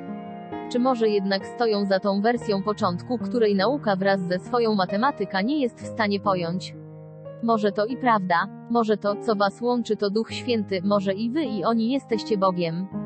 Wy potraficie robić roboty. 15 Ramfa, transkrypt nauk udzielonych 3 września 2011 roku IELM. Zapis streamingu, ale musicie je programować, ale można też tworzyć żyjące dusze podobne stwórcom formą i pracować z nimi. Inteligencja. Tworzenie z mocą łaski. Wasze dzieci są tego świetnym przykładem. Chcecie, by wasze dzieci były od was inteligentniejsze. Ewolucja. Ponieważ one dopełniają większą całość. I kiedy wy byliście głupcami, bawiącymi się obibokami i oczekujecie, że wasze dzieci za wami podarzą, nadchodzi ten zawstydzający moment, kiedy musicie sobie odpowiedzieć na pytanie, kim chcieliście, by oni się stali? Wami? Czy może jednak wasze dzieci są ewolucją, której daliście geny i inteligencję? Wysiłki, by zmienić wasze dzieci przypominają sytuację, w której tworzycie robota, instalujecie w nim swój program i staracie się go kontrolować. Jeśli wciąż to robicie, to nie zdołaliście jeszcze przyjąć do wiadomości boskiej natury waszych dzieci i was samych. Podchodząc do tablicy z punktami wykładu i wskazując na nią, z punktu widzenia dzisiejszego dnia, nieważne kim byliście, zanim rozpoczęła się ta historia. To, co się liczy, to fakt, że narodziliście się dzięki genialnej nauce i niezwykłemu społeczeństwu, które dążyło do tego, by to, co nieznane, stało się znanym. Waszym wspólnym celem, waszym największej cywilizacji, jaka kiedykolwiek istniała i wciąż istnieje, jest sprawienie, by to, co nieznane, stało się znanym. To ten sam pokarm, to ta sama boskość. A więc teraz punkt pierwszy, kto was stworzył? Czy zacznę mówić o moich czasach? Musiałem zacząć od moich czasów, nie tylko dlatego, że były związane ze mną, ale przede wszystkim z tego powodu, że potrzebowałem was zaznajomić z moją dość specyficzną naturą. Moja natura nie jest pochodzenia ziemskiego. Jestem Lemuryjczykiem. Rodzina mojej matki pochodziła z miejsca położonego za gwiazdą polarną. Oni byli odkrywcami. Mój ojciec był Atlantą, ale tak naprawdę jego genealogia sięga zupełnie innego układu gwiezdnego. Oni mieli bazy na jednym z księżyców, Lemuryjczycy zaś mieli bazy tutaj. Były i inne zestawy genów, które napływały na Ziemię. Inne pomysły, inne konsorcja, które chciały czerpać zasoby z tej planety, ale i dać coś tej planecie. I planowały stworzyć lokalne fizyczne modele, które mogłyby funkcjonować w środowisku i atmosferze Ziemi, pod tym Słońcem i z tym niewielkim przyciąganiem grawitacyjnym teraz już tylko jednego księżyca. Stworzyć istoty, które mogłyby funkcjonować tutaj, lecz nie w kosmosie, bo tam nie miałyby czym oddychać. Projektantami tego pięknego ciała, od którego nie możecie oderwać oczu, są bogowie z Nibiru. Ci bogowie wylądowali tutaj 455 000 lat temu. To było już po ogromnej kolizji, ponieważ na Ziemi żyły też istoty, kiedy była ona megaplanetą. Obracały się wokół niej dwa księżyce z dwoma przeciwstawnymi oddziaływaniami grawitacyjnymi, co spowodowało rozerwanie się jej łona. To były moje dni. O tych istotach słyszeliście wiele razy, ale nie wszyscy o nich wiedzieli, kiedy rozpoczynałem moje nauczanie wiele lat temu w ubiegłym stuleciu. Nie wszyscy wiedzieli o niezwykle inteligentnej cywilizacji obcego gatunku na Ziemi. Wielu z was na widowni i przed komputerowymi monitorami żyło w tych obcych kulturach tamtych czasów lub było ich bezpośrednimi potomkami. Nie jesteście bezpośrednimi potomkami małp. Ale o tym później. Ci bogowie znani są już teraz dzięki dużej liczbie wybranych naukowców, którzy przetłumaczyli liczące sobie 25 000 lat sumeryjskie teksty. Wiadomo o rajskim ogrodzie, o Dolinie Półksiężyca. Znamy historię o prawdziwym przywódcy tej cywilizacji, znamy historię jego dwóch synów i ich siostry. Oni przybyli tutaj, by wydobywać złoto i inne zasoby naturalne tak, jak robili to na innych planetach znajdujących się na orbicie ich planety. Mieli duży wybór. 16 Ramfa, transkrypt nauk udzielonych 3 września 2011 roku IELM. Zapis streamingu. I tak historia ożywa, ponieważ tak rodzi się najważniejsza opowieść o akcie stworzenia, którą przywłaszczyli sobie chrześcijanie i nie tylko, zmieniwszy jednak w niej słowa i wartości. Wszystkie religie czerpią z tej opowieści i przywłaszczają ją sobie. Jest jasne jak słońce, że kiedy ta planeta przybyła tutaj, to właściwie kto przybył, czym przybył i jak nazywała się ich macierzysta planeta? Czy przybyli wcześniej niż ich macierzysta planeta, czy może posiadali taką moc, by zatrzymać swoją macierzystą planetę? Czy mieli taką moc, by zawrócić swoją planetę na jej elipsji, co spowodowałoby, że powstała równowaga grawitacyjna wszystkich planet waszego Układu Słonecznego, tak jak to jest dziś? Ich zamkami w kosmosie są Mars i Księżyc, mieli swoje siedziby na ogromnych statkach i mogli zatrzymać swoją planetę. Przybyli tu na kilka tysięcy lat, by wydobywać surowce. I to jest właśnie to miejsce, gdzie historia tej cywilizacji staje się niezrozumiała. Jak się tu dostali ze swojej macierzystej planety? I jeśli ich macierzysta planeta miała tak długą orbitę, to jak długo musieliby podróżować? Tutaj zanim pojawiłby się w pobliżu ich dom? Nie ma na to pytanie jasnej i oczywistej odpowiedzi. Ale oto, co zrobili i to powinno was zainteresować. Oni wykonywali swoją pracę, ale chcieli również stworzyć unikalny gatunek, ponieważ wszystko inne zostało unicestwione i jedyne, co było dostępne, to raczkujące inkarnacje Homo erectus pokryte futrem przypominające wielką stopę, ale stopy mieli mniejsze niż wielka stopa, czy byli raczej małą stopą w śmiech. I to co zrobili, ponieważ Homo erectus, tak jak i wy, mógł oddychać tlenem, lecz bogowie nie mogli spędzać długich okresów czasu w tej waszej atmosferze. Oni potrzebują mieszaniny innych gazów, by tu funkcjonować. Więc połączyli tę rdzenną istotę, nie zwierzę, ale rdzenną istotę ze sobą i po raz pierwszy w historii narodziła się istota ludzka, której celem było sprawić, by to co nieznane stało się znane i tak oto powstaliśmy i zaczęliśmy uciekać przed Tereksem.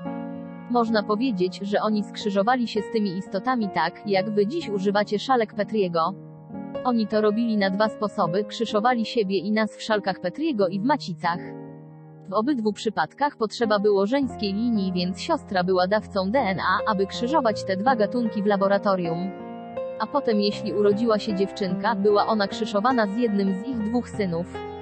No i w końcu stworzyli to futrzaste, dziwnie wyglądające, brzydkie stworzenia, a potem powstali z nich piękni ludzie. I tu dochodzimy do najgłębszej prawdy, że musimy odróżnić niewidzialnego Boga od bogów, którzy otwarcie powiedzieli: stworzymy mężczyznę i kobietę na nasze podobieństwo. Nie na moje podobieństwo, ale nasze podobieństwo. Wszystko inne się nie liczy. To jest najważniejsze. Zwróćcie się do sąsiada i powiedzcie mu, czego was nauczyłem na nasze podobieństwo. I tak zaczął się początek zstępowania dusz do ulepszonych ciał na tej planecie oraz tak przy okazji na innych planetach na płaszczyźnie ich orbity. Tam też pozostawili swój ślad. I tworzyli te istoty i tu zatrzymajmy się na chwilę. Oni nie tworzyli robotów ani maszyn, to już mieli, ale to czego nie mieli to była inteligencja, więc z samych siebie stworzyli ciało, które było atrakcyjne dla duszy i ducha. Pozyskiwanie ducha przez bogów nazywa się sianokosami, żniwami duszy i ducha. Takie jest właśnie tego znaczenie. Wiele dzieci umierało bardzo wcześnie. Były unicestwiane, miały zbyt dużo włosów, nie funkcjonowały poprawnie. Były odrzucane. Musicie coś zrozumieć, miejcie cały czas otwarty umysł, to jest materia DNA, która formuje się, by przyjąć do siebie inteligencję. Oni łapali duszę i ducha. Sam fakt, że ciało umierało nie był jakąś wielką stratą, ponieważ dusza i duch wracały tam skąd przybyły, a oni tworzyli ulepszone ciało. Oni nie płakali nad ciałami tak jak wy, ponieważ wy nie macie otwartego umysłu. Oni rozumieli naukowy proces tego, co robili. Wiedzieli, że jeśli ulepszą ciało, ta dusza i ten duch powróci. I tak też było. 17 Ramfa, transkrypt nauk udzielonych 3 września 2011 roku Jelm.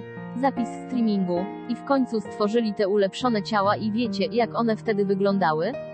Ci ludzie mieli czarne włosy, ciemne oczy i jasną skórę. Dominującymi rasami byli Indoeuropejczycy oraz rasy występujące na południowej półkuli. Byli też giganci, którzy wyglądali dokładnie tak, jak bogowie, którzy was stworzyli. A więc w ciało wchodzi inteligencja pokorna, naiwna, otwarta. I dusze te i duchy po narodzeniu służyły Bogowi temu, który je stworzył, ponieważ to był jedyny powód ich przybycia tutaj. Służenie tym Bogom. I tutaj dochodzimy do przekonania, które jest obecne w historii ludzkości: musisz służyć Bogu, bo jeśli nie, to będziesz musiał się Go obawiać. Jeśli nie będziesz postępował tak, jak każe ci Bóg, zostaniesz unicestwiony, to jest fakt. Ale to nie jest Bóg w tym znaczeniu złożone ręce, symbol punktu zerowego, rysunek. Jedno, ten Bóg to zaawansowana cywilizacja, która ma technologię i która was stworzyła i mówi wam, co macie robić. Istoto, jeśli nie będziesz posłuszna, po prostu się ciebie pozbędę. I stąd strach, który mieszka w was do dziś, powiązany z waszymi religijnymi korzeniami i kulturą. Strach przed Bogiem. Jak możemy kochać Boga, jeśli tak bardzo się Go lękamy? Ten strach powstał właśnie wtedy i przenika wszelkie religie na ziemi. Wszyscy ci pokorni ludzie musieli służyć temu Bogu, a kiedy już Go nie było, musieli służyć kapłanowi, który pozostał na ziemi i utrzymywał kontakt z bogami. Wydawał rozkazy i wszyscy się Go słuchali. Rysunek. 1.001 i żadna z tych inteligentnych istot nie potrafiła przeżyć sama. Ich potrzeby związane z przetrwaniem, pogodą, uprawą żywności były zaspokajane przez bogów. Źródłem pożywienia, dachu nad głową, ochrony oraz dobrej pogody byli bogowie. Tylko oni mogli utrzymać te istoty przy życiu. I jeśli bogowie odeszliby, zostawiając je na pastwę losu, umarłyby z głodu. Strach przez brakiem ochrony jest immanentną częścią każdej religii. Każda religia opiera się na tych trzech filarach: służ Bogu, lękaj się Boga, Bóg cię ochroni. Wszystko to pochodzi od obcej cywilizacji. Powiedzcie to swojemu sąsiadowi. Jeśli chcecie iść do ubikacji, to pospieszcie się albo opuśćcie wykład, jeśli to, co mówię, przekracza wasze możliwości. Bogowie z Nibiru są bogami cywilizacji Sumerów.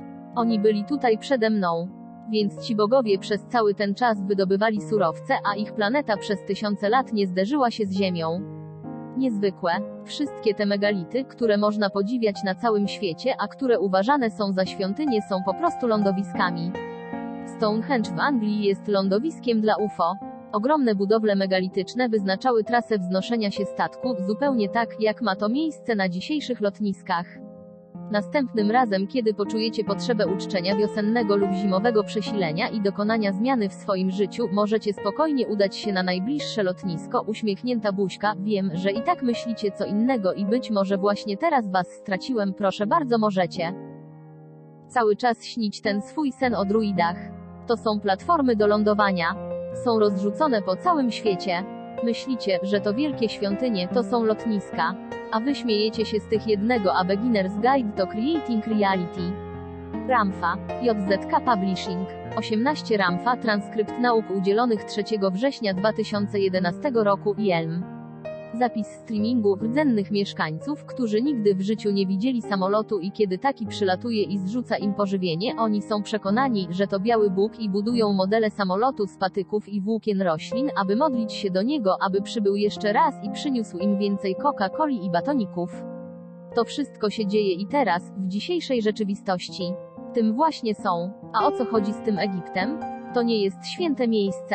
To lotnisko. Tak łatwo właśnie ludzie pozbywają się swojej władzy. Tam były centra komunikacji, gdzie to wszystko, o czym mówiłem, miało miejsce. I mówię wam przecież, że ci bogowie nie mogli zbyt długo przebywać w świątyniach wybudowanych dla nich, ponieważ tylko przez pewien czas mogli oddychać ziemskim powietrzem, głównie przebywali więc na swoich statkach, które były całkowicie szczelne i tam wytwarzali odpowiednią dla siebie atmosferę. Lądowiska statków znajdowały się na szczytach świątyń, a kiedy lądowały, to błyszczały się, wypluwały z siebie ogień, świeciły światłami. No wiecie, stare pytanie, gdzie jest Coca-Cola i batoniki? Istoty ludzkie mogły tu żyć i pracować i były nieustannie modyfikowane. Zagłada, która nam zagraża. Jej powodem jest właśnie ich planeta. I dlaczego mówię wam, że za swojego życia zobaczycie bogów? Ano dlatego, że jeśli przetrwacie to, co nastąpi, to zobaczycie tych, którzy was stworzyli w Edenie, w Afryce, na Jukatanie i w Indochinach. Zobaczycie tych, którzy was stworzyli. Są ogromni, są gigantami, robią piorunujące wrażenie i noszą kombinezony kosmiczne. Przybywają w świetle, które jest sztucznym środowiskiem. I zobaczycie ich i zrozumiecie, dlaczego wyglądacie tak, jak wyglądacie. Potężne są te geny, które stworzyły was tak dawno temu i które pozwoliły wam rozkwitać, a to była tylko jedna obca kultura. Ale to jest właśnie ta, która się wam ukaże. Później porozmawiamy o czasie ich przybycia. Teraz mają trochę problemów. I wy także. Co powstrzymuje ich przed unicestwieniem was ponownie? Wasza dusza i wasz duch powrócą tam, skąd przybyły. Nie robią tego, ponieważ miała miejsce niezwykła przemiana i najbardziej nikczemni z posłańców również wypełnili swoje zadanie. Nie unicestwią was, ponieważ w tym społeczeństwie nie czcimy ich już jako naszych stwórców, z tego powodu, że zdaliśmy sobie sprawę, choć doprawdy tylko w niewielkim stopniu, że jesteśmy tak samo boscy, jak oni. I to właśnie się zmieniło. Oklaski na stojąco możecie usiąść, o wszystkie boskie istoty zgromadzone tutaj. Poproszę wina, tylko troszeczkę, wznosząc toast za miłość Chrystusa. To nie jest ceremonia z winem, ale od czasu do czasu każdy musi się napić. Czyż nie? Ta zmiana, związana z tym, kogo zobaczycie, jest niezwykle daleka od świata religii. Czyż nie? Publiczność tak, czyż nie? Publiczność tak, czyż nie? Publiczność tak, niezwykle daleko od kultury, wyznania, rządów. Niezwykle daleko. Jeśli jesteś religijna lub religijny, to służysz Bogu i boisz się potępienia i męki. Nie miłości oczekujesz, a męki. I wiesz, że Jehowa i bogowie z Biblii są kapryśnymi bogami. Już kiedyś cię zniszczyli, bez cienia żalu, nie będą mieli skrupułów, by zrobić to raz jeszcze, a przecież trzymali cię przy życiu tylko i wyłącznie dla swojej własnej korzyści. Kiedy służysz, zaprzeczasz swojej własnej boskości. Mam gdzieś, jak wysocy są, mam gdzieś, jak błyszczące są ich statki, mam gdzieś ich chwałę. Mam to gdzieś. Ten czas teraz to czas, kiedy, ewoluując, wzrasta natura zrównujących się ras, które łączą się i podważają zasadność założeń i zasad fałszywych religii. Nic dziwnego, że ateiści są ateistami. Są ateistami, ponieważ nie wierzą w bogów tych religii. To nie oznacza jednak, że nie są włączeni w cud życia. Mają prawo do takiej postawy. To jest pieprzona boska arogancja. Wybaczcie mi mój język. Wytniemy to. Musiałem tak powiedzieć, żeby to 19 Ramfa, transkrypt nauk udzielonych 3 września 2011 roku, Jelm. Zapis streamingu podkreślić. Chodzi o to, żebyście przestali być dymani, już czas, by ktoś wydymał ich. I tak się stanie, a więc to właśnie do tej pory odróżniało was od dzieci Nibiru, oni byli dla was bogami. Teraz możecie wyglądać tak jak oni, ale już dłużej im nie będziecie służyć, ponieważ kiedy inteligencja zapłodniona Duchem Świętym powoduje, że dusza podporządkowuje sobie ewolucję i zaczyna nią zarządzać, wtedy dusza zaczyna manifestować. Wtedy też objawia swoją obecność, Chrystus wewnątrz manifestuje się. Więc teraz jesteście szlachetnym gatunkiem i teraz to samo prawo, które działa w ich przypadku i w przypadku ich szlachetnego rodu, musi działać również dla was. Byłoby zupełnie inaczej, gdybyście byli istotami na niskim poziomie rozwoju, skaczącymi z drzewa na drzewo. Niektórzy wciąż to robią, ale kiedy się przebudzicie, nie można was już ponownie zniewolić. To jest niezaprzeczalne i wszechdziałające prawo, które mówi, że kiedy w gatunku przebudzi się Bóg, nie można go już zniewolić. Wtedy trzeba istoty z tego gatunku traktować jak istoty boskie. A teraz wracając do przekazu Chrystusa, który notabene często bywał pijany. No cóż, nikt nie może go za to winić, to były okropne czasy. Potworne czasy. Po prostu mówił tym ludziom, zobaczcie, zrobiłem taki cud. Śmiem wyrzucić tyranów ze świątyni. Śmiem ożenić się, nie mogę być waszym rabim, dopóki nie będę miał żony.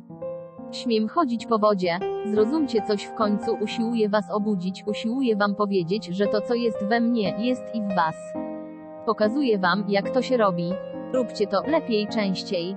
Jego niezwykłe dokonania były skierowane przeciwko ówczesnemu status quo, przeciwko świątyniom, przeciwko polityce, przeciwko królestwom, machinie wojennej. To odnosi się do całej waszej historii.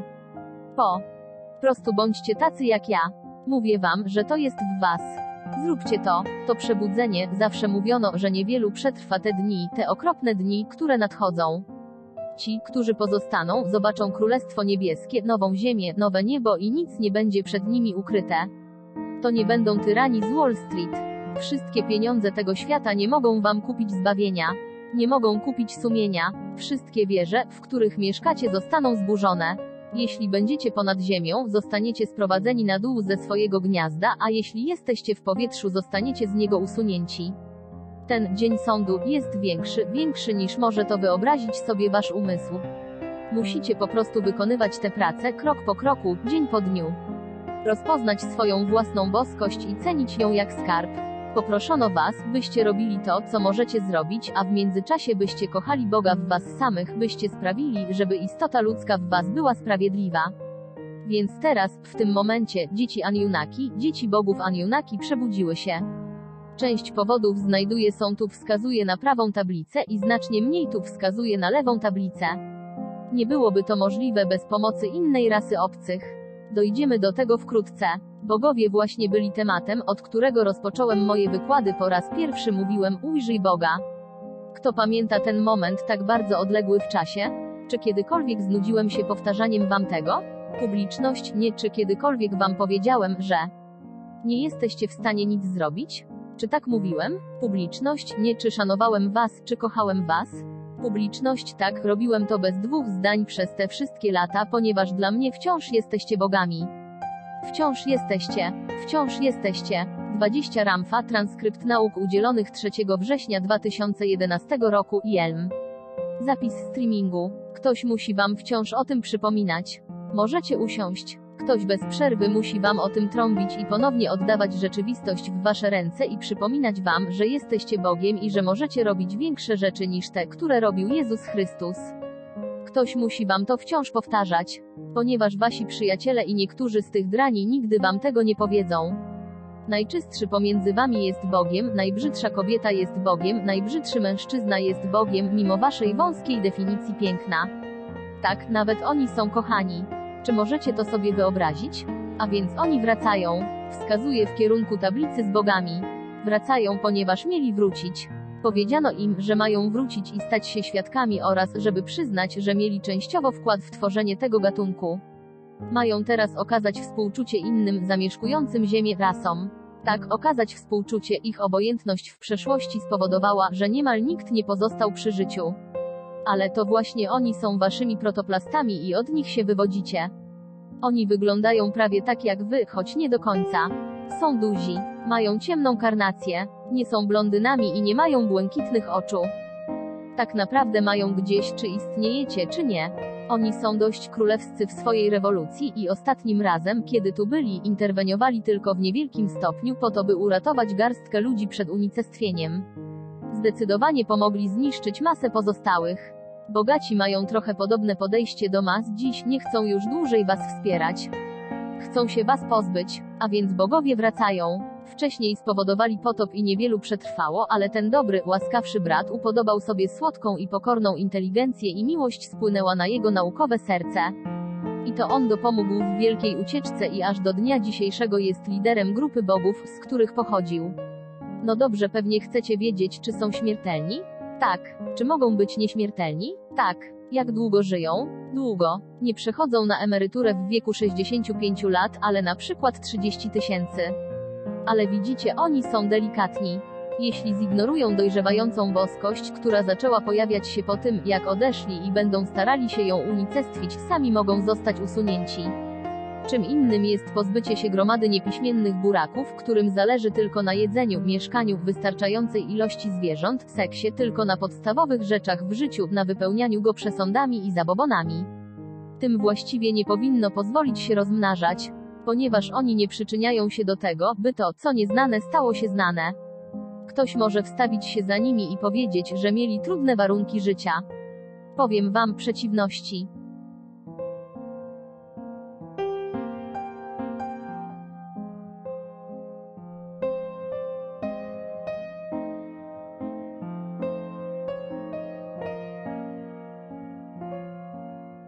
Losu są kuźnią geniuszy i katem ofiar.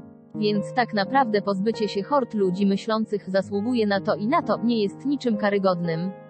Ja nie mam z tym problemu. Dziś jednak to zupełnie co innego, częściowo dlatego, że po potopie na Ziemi wylądowały ogromne statki, z których zeszło na lat 5 innych cywilizacji. I oni Anunnaki to widzieli, ale nie mogli powstrzymać tych innych istot, ponieważ, sami rozumiecie, tamci byli tak samo potężni, jak ci nasi bogowie. Jeśli potraficie przemierzać czas i przestrzeń, jeśli dysponujecie taką technologią, wtedy nie chodzi o to, kto jest największym łobuzem w okolicy, ale o umiejętność przekraczania czasu i przestrzeni, poruszania się w tył i przód i wydłużania swojego życia. Wtedy przynależy się do tego życia, jest się wystawionym na przygodę odkrywania go, dlatego właśnie oni żyją tak długo, nie tak jak wy, którzy złamaliście sobie serce w wieku 17 lat i nigdy już nie będziecie tacy sami. Oni reprezentują świadomość zdecydowanie odmienną od waszej. A więc ci bogowie nie mogli powstrzymać innych przed przybywaniem na Ziemię. Ci inni są naprawdę pięknymi i interesującymi istotami. Wciąż jeszcze nie przybyły tu inne, legendarne 21 Ramfa, transkrypt nauk udzielonych 3 września 2011 roku ILM. Zapis streamingu istoty, ale są tu już istoty z tak daleka, że nawet nie należą do waszej galaktyki. Oni pochodzą z innego płatka śniegu padającego w próżni. To niezwykłe, nieprawdaż? Podróżowali tu z odległego zakątka, znajdującego się tam gdzieś. Te istoty wylądowały i zajęły niektóre tereny i zainteresowały się tymi, którzy przetrwali. Zaczęły rozwijać ich i chronić. Znów ktoś ich chronił. Niektóre z tych cywilizacji miały znacznie pozytywniejszy stosunek do ludzi i przywiozły ze swoich daleko położonych domów zupełnie nowe DNA i one również postanowiły upodobnić ludzi do siebie. Stąd te różne cechy jak rude włosy, zielone oczy, czarna i mahoniowa skóra, jedwabiście biała karnacja czy bladoniebieskie oczy i pszenne włosy. To wszystko zawdzięczmy innej grupie bogów, która okazała się znacznie łaskawsza dla ludzkiego gatunku. Oni też mają swój udział w tym, jak wyglądacie. Kiedy ja znalazłem się na Ziemi, 5 rodzin cywilizacji miało tu już swoje wpływy. Ci, którzy dołączyli do mojej armii, byli potomkami tych wszystkich bogów. A więc byli wysocy Egipcjanie, jasnowłosi czarownicy z północy, czarnoskóre istoty, dzieci Aniunaki, czerwonoskóre istoty od Atlantydów, mieliśmy też ludzi o mieszanych cechach genetycznych. Wszyscy nasi przodkowie znajdowali się gdzieś w przestrzeni kosmicznej ponad nami. Każdy w mojej armii wiedział, skąd się wywodził. Oni wiedzieli. I to była rebelia przeciwko tym właśnie rodzinom. Śmiałe i szokujące, niepowiedziane bogom. Nigdy już tego samego nam nie zrobicie. To było powstanie, na które nie byli przygotowani, ponieważ nigdy nie zdarzyło się im, by to, co stworzyli, wyprzedziło ich w jakikolwiek sposób. Oni bardzo dbali o to, by to im się nigdy przydarzyło. Ale jeśli łączy się różne geny, trzeba się liczyć z tym, że to, co powstanie, może być dość zaskakujące. Opowieści z gwiazd są niezwykłe. Obce kultury bogów nie funkcjonowały tak, jak niepokorna ludzka istota. Nasz marsz był jednym pierwszych. Człowiek, mówię ci, nie. Dopadnę cię. Bogowie, co robić? Człowiek, nie możecie mnie wyłączyć. Odmawiam bycia wyłączonym. Spróbujesz wyłączyć mój mózg, ostrzegam, ja go zaraz włączę. I tak dalej, i tak dalej, i tak dalej. Podobna rebelia miała już miejsce wcześniej, ale zrobiono ją przy pomocy środków, które zawiodły. Kara za nieposłuszeństwo była dotkliwa i straszna. Pamięć o niej trwa do dnia dzisiejszego w krwawych kulturach, lecz nie w naszej. Przebudzony duch i dusza pozostawiły piętno w ludzkim ciele, w dziecku gwieździe obcych bogów, jakkolwiek chcecie nazwać gatunek ludzki, spowodowały, że ciało to powiedziało, nie. Tak, teraz muszą się na chwilę zatrzymać i pogadać ze mną, ponieważ już im nie służę. Moje przebudzenie to moja boskość. Odwróćcie się do sąsiada i powiedzcie mu to. Choć nie zapłaciliście dodatkowo za tę niezwykłą historię, którą wam zdradzam, ale i tak opowiem wam tą opowieść i powiem wam, dlaczego ważne jest, byście o tym wiedzieli w perspektywie tego, co nadchodzi. Nie musicie mi wierzyć. Nie musicie mnie akceptować i na Boga nie wielbcie mnie. Ale szanujcie mnie. Jestem po waszej stronie, jeśli to się dla was liczy. Oklaski, usiądźcie. 22 Ramfa, transkrypt nauk udzielonych 3 września 2011 roku, Jelm. Zapis.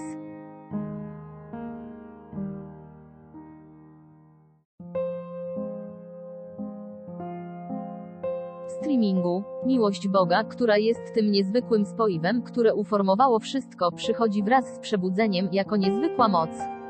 Kochać nadal, po tym jak już powiesz nie i wziąć to wszystko na siebie, tak to jest ta nieśmiertelna moc, moi ukochani ludzie.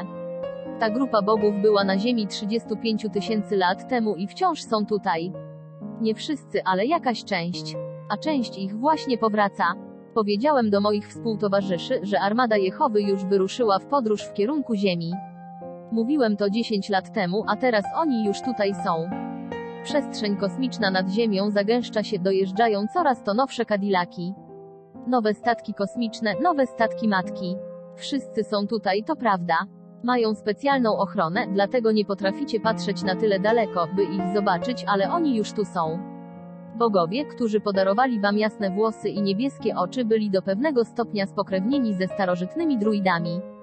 I zostali wprowadzeni w błąd, usiłując przekazać wielką wiedzę małemu umysłowi, zainfekowanemu przez zabobony. Niemniej jednak, jedno z największych lądowań obcych cywilizacji, i to prawda, przydarzyło się zwykłym żołnierzom w Londynie, w bazie amerykańsko-brytyjskiej. Wylądował tam statek, którego załoga pozwoliła go dotknąć, pozwoliła odczytać ich symbole, wszystko pokojowo, bez użycia przemocy.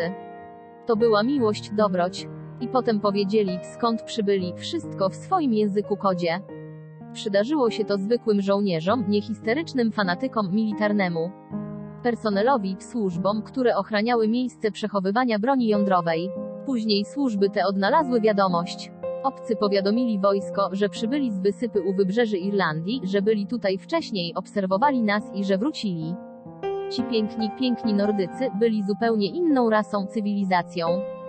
Byli tymi, którzy zajęli się ludźmi, którzy przeżyli potop, nakarmili ich czymś, czego bogowie z Edenu nie mieli, współczuciem, miłością i poczuciem wartości.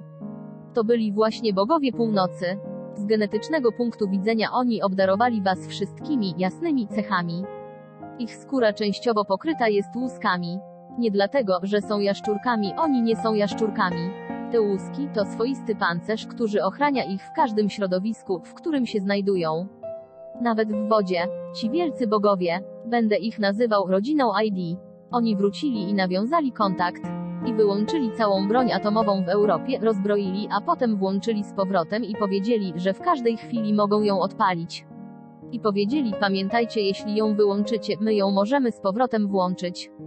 I możemy was zniszczyć. Słyszeliście? To się zdarzyło w całej Europie, w Rosji i na Syberii. Cała broń wyłączyła się, rozłączyła, a potem nagle cała się włączyła i czekała w stanie gotowości na rozkaz. Rządy były przerażone, poznały ich moc. I zrozumiały, że ich własna broń może zostać użyta przeciwko nim. Uważacie, że to ich zachęca do wojny? To dziedzictwo, którym zostaliście obdarzeni i które nosicie dzisiaj pomieszane w sobie, ten potencjał, by bez końca i ograniczeń zmieniać i kształtować swoje własne DNA, pochodzi od 5 niezwykłych, wielkich ras obcych. I każdy z was je w sobie ma. Jeśli nawet w to nie wierzycie, nie ma to znaczenia i nie zmienia faktu, że wszyscy je macie. To, co jest niezwykłe, to zdolność tworzenia, którą was obdarowali, pozwala wam nie tylko być na tyle silnymi, by przetrwać, ale także być twórczymi, by wzrastać i bogacić się w trakcie waszej ewolucji, w trakcie sprawiania, by to, co nieznane, stało się znanym. Wielka sztuka wyobraźni jest umiejętnością daną wam przez bogów i umieszczoną w aktywnej części mózgu. Te części mózgu to skomplikowane mechanizmy pozwalające wam wykorzystać strumienie świadomości, by odnajdywać i tworzyć formy i rzeczywistość. To jest największa moc, jaką kiedykolwiek mogliście zostać obdarzeni. To ona właśnie umożliwia wam największe kroki w waszej ewolucji. 23 Ramfa, transkrypt nauk udzielonych 3 września 2011 roku, Jelm. Zapis streamingu. Jest wielu bogów, tak jak wy też jesteście wieloma bogami. I oni wszyscy są tutaj. Coś wielkiego wydarzy się za chwilę. I oni są tutaj, by do pewnego stopnia dopilnować tego, co sami wprawili w ruch. I oni są tutaj wszędzie, monitorowali wszelkie burze, wszelkie niecodzienne rzeczy, które się wydarzyły. Byli świadkami wszystkiego. Byli nad waszymi domami, oglądali was. Byli w waszych społecznościach, oglądają wszystko. Więc nie myślcie sobie nigdy, że jesteście sami i zastanówcie się, czy to, co mówicie, jest przeznaczone tylko dla waszych uszu, czy też również dla ich. Oni po prostu mierzą stopień waszego rozwoju. Mierzą stopień waszego duchowego rozwoju, waszą inteligencję, wasze ciało, luksusowy wehikuł, sprawdzają, czy dobrze go wykorzystujecie. Mierzą wszystko. Musicie to wiedzieć. I jak wiecie, istnieje niebezpieczna siła. Jest na Antarktydzie, pod Atlantykiem i powoduje wiele kłopotów, również na północnych szerokościach. Wrócimy do tego. Nie można się nie zastanawiać, gdy patrzy się na osiągnięcia technologiczne i rozwój inteligencji pod koniec XIX wieku i na początku XX wieku, za sprawą jakiej siły to wszystko stało się możliwe. Nie można się nie dziwić, że w okresie zaledwie 100 lat zamieniliście woły, konie, wozy na samoloty, komputery i statki kosmiczne. Dlaczego nie zdarzyło się to wcześniej? Coś po prostu zainterweniowało, potężny kop w górę. To byli oni. Nieliczni biografowie pozwolą sobie na wzmiankę o tym, że osoba, o której piszą w swojej książce, była w kontakcie z istotami pozaziemskimi. Niewielu to zrobiło i gdzie ich to zaprowadziło? Nie muszę kończyć gdzie. To czyste szaleństwo. Mamy więc zamianę konia i powozu na samoloty i telefony komórkowe w okresie niewiele dłuższym niż 100 lat. Tylko nie mówcie mi, że niektórych po prostu olśniło. No cóż, wzruszająca historia, ale nieprawdziwa. Coś zostało ofiarowane tym, którzy z kolei mogli dać to światu. I zaiste coś dali światu. Zrobili różnicę. No dobrze, lecz ten skok w dziedzinie ludzkiej wynalazczości i technologii nie mógł przesłonić grzechów arogancji w rodzinach królewskich i rządzących elit oraz kleru. W końcu to Kościół palił i więził tych, którzy odważyli się powiedzieć, że Ziemia krąży dookoła Słońca. Więc to był Kościół Boga. No i co wy na to? Wciąż w niego wierzycie? Och, ja tu sobie jem chleb, a wy nie, więc nie krępujcie się i skonsumujcie coś. Gdzie się podziały moje maniery? I teraz też możecie opuścić to miejsce. Nigdy nie chciałem, by te zgromadzenia przybrały formę kultu. I wy tam przed ekranami komputerów możecie mnie wyłączyć, ale jeśli tego nie zrobicie, to jest tylko wasz wybór. Proszę jedzcie. Nawet jeśli macie chipsy. Uwielbiam chipsy, są przepyszne i zdrowe, ponieważ ja uczyniłem je zdrowymi. Uwielbiam te kwiaty, ale czy mógłbyś je usunąć, bym mógł spoglądać na twe oblicze i podglądać, co jesz? Idziecie do ubikacji, czy nie? Wiecie dlaczego Bóg wiecie dlaczego ci bogowie dali wam nogi dłuższe niż ręce? Żebyście mogli być dobrymi biegaczami, nie rozczarujcie ich więc. Mowa o szybkim powrocie z łazienki na nogach. Wiecie jak możemy zrozumieć tych bogów? Przez brak tlenu, ponieważ kiedy go nam brakuje, to też zaczynamy robić się niebiescy. Ich specyficzny kolor pochodzi stąd, że nie oddychali tlenem. A skąd pochodzą kadziła? Chodziło o spalanie różnych substancji, by uzyskać gaz, aby niebiescy ludzie mogli przeżyć. Taka mała dygresja. Zieloni ludzie oddychają powietrzem i mają fluorescencyjną poświatę, to jest ich specyfika chemiczna. Oni nie pozostają długo na powierzchni i w ciemności świecą na zielono. Małe zielone ludziki, choć nie takie małe i zielone. Dojdziemy do tego za chwilę. 24 Ramfa, transkrypt nauk udzielonych 3 września 2011 roku IELM. Zapis streamingu. Jak wszyscy bogowie, których tutaj wyliczyliśmy, począwszy od bogów, którzy obdarzyli was, dającą się definiować formą i którzy byli na tyle bezduszni, by was wykorzystać, ale właśnie w biedzie pojawiła się okazja, by zastosować waszą boską inteligencję. Są również inne rasy w okolicy. I te równie bezduszne rasy w wyniku ewolucji swojego intelektu stały się żądnymi krwi i wojowniczymi istotami i to one są właśnie tym niebezpieczeństwem, które zagraża wam dziś. Te istoty odgrywały znaczącą rolę w niesprawiedliwych z punktu widzenia historii wojnach i bitwach, oczywiście to zależy po której stronie byliście, zwycięzców czy przegranych, ale przecież nikt nie pyta przegranych, co oni o tym wszystkim myślą. Z powodu wolnej woli i naszej boskiej natury, pamiętajcie, że nasza boska natura polega na sprawianiu, by to, co nieznane stało się znane i tak długo jak doświadczamy tej właściwości, mamy prawo być tym w nieskończoności i w możliwościach. Dzień, w którym stworzymy swój własny obraz, będzie dniem, od którego będziemy musieli zacząć się chronić przed wszystkimi innymi zagrożeniami. I teraz dochodzimy do kwestii, która jest nieco niepokojąca, ale mówiłem o tym już jakieś 35 lat temu, zanim jeszcze ten temat stał się tak popularny. Kwestia ta dotyczy jeszcze innej rasy obcych, która przybyła z całkiem bliska. Oni mają budowę siatkowatą i są bardzo przedsiębiorczy. To jest siła, która pozostaje ukryta ze względu na swoją szpetotę. Ci obcy nie wyglądają jak bogowie z Nibiru, bogowie z Edenu. Oni wyglądają zupełnie inaczej. To właśnie oni. Oni sprzedali swoją technologię i kupili nią za duszę Niemiec. To oni byli tą rasą obcych czczoną przez Hitlera. To oni przekazywali mu wiedzę potrzebną do podporządkowywania i podbijania świata, choć sam Hitler był tylko częścią ich szeroko zakrojonego planu.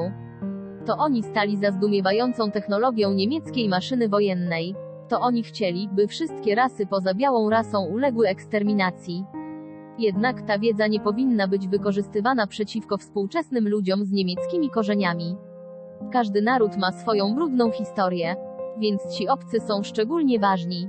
Te technologie, którą uzyskali od nich ludzie, tę realną wiedzę, to wszystko zostało stworzone na potrzeby głupiutkiego ludzkiego ego i jego alterego. Czego te istoty pragną najbardziej? Pragną rządzić światem. Na tym właśnie polega polityka otwartych drzwi. Ta polityka jest otwarta dla kogokolwiek, kto przyjdzie i spełni warunki ego, czyli dostarczy technologię, która umożliwi podbijanie i rządzenie. Hitler miał takie ego, więc się z nimi spotkał, bał się ich, był nimi przerażony.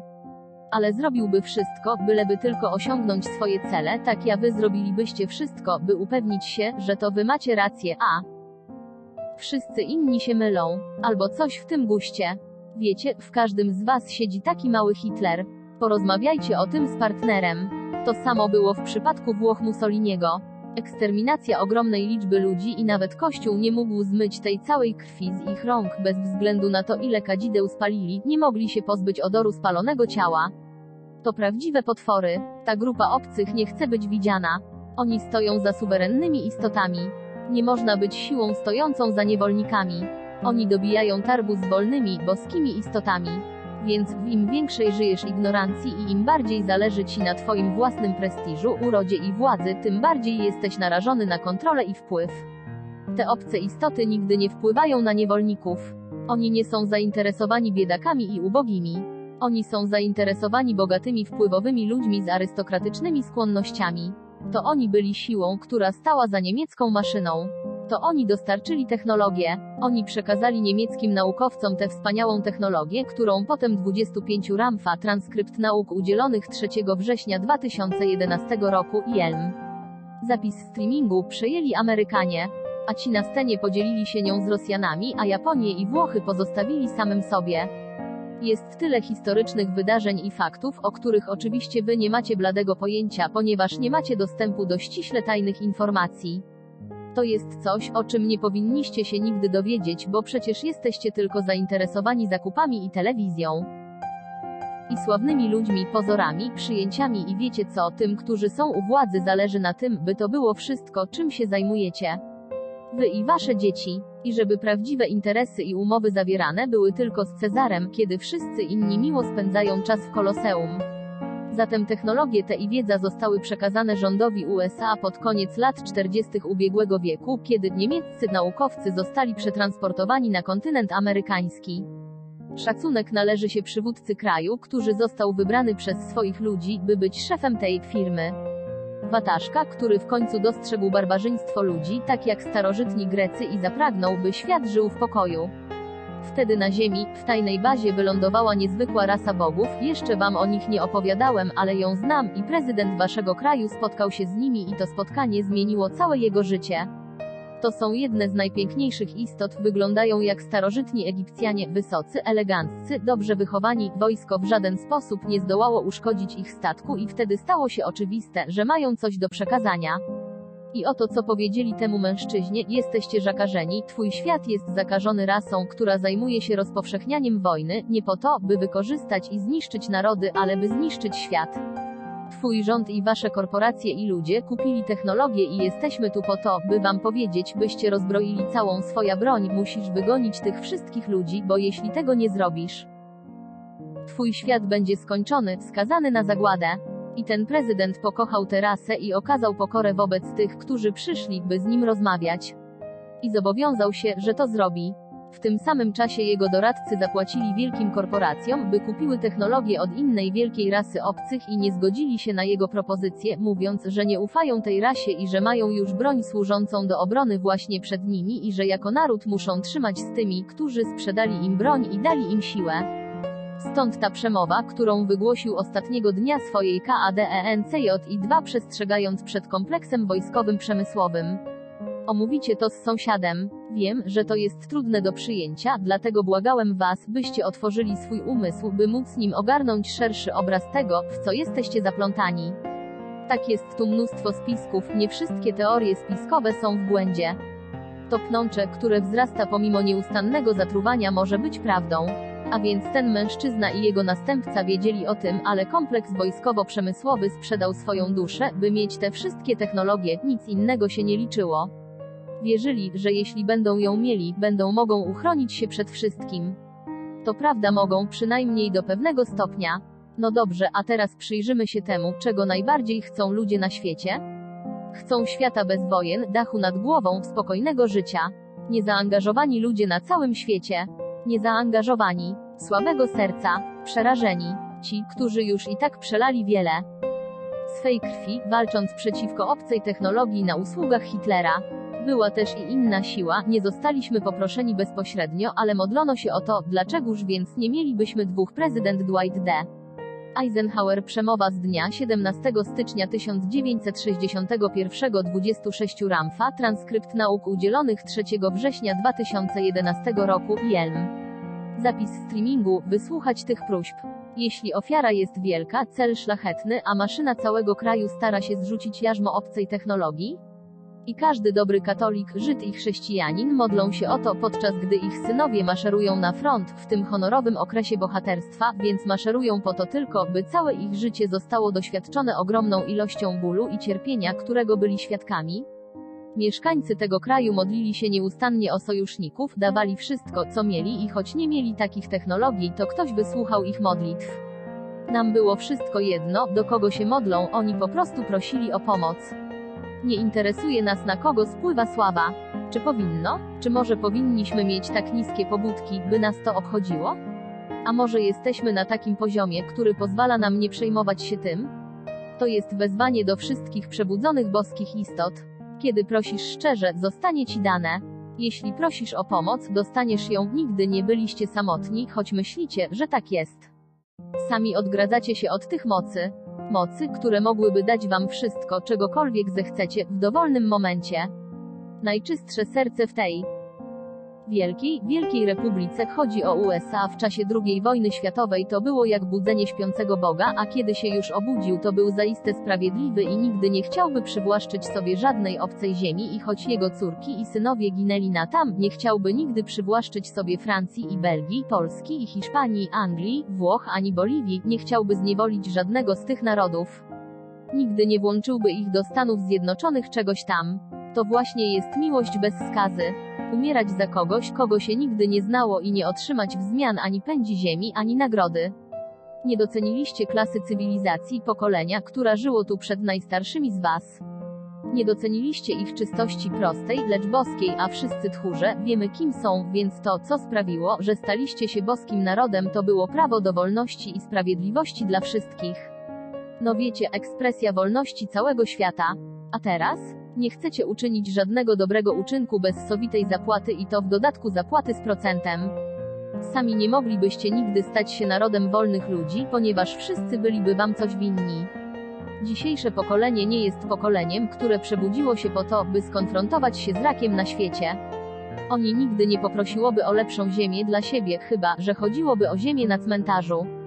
Te wszystkie miłe rzeczy, które myślicie o sobie. Tamto pokolenia było tym, które przypadło do gustu Bogom takim jak ja. Było pokoleniem czystym i postępującym bez żadnego ukrytego celu, oprócz takiego, by obronić świat przed tyranem.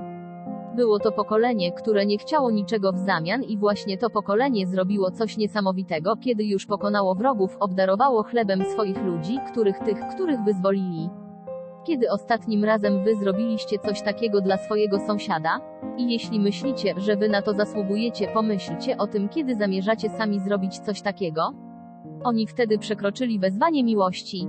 Mogli nie zdawać sobie z tego sprawy, bo to było po prostu częścią ich boskiej natury.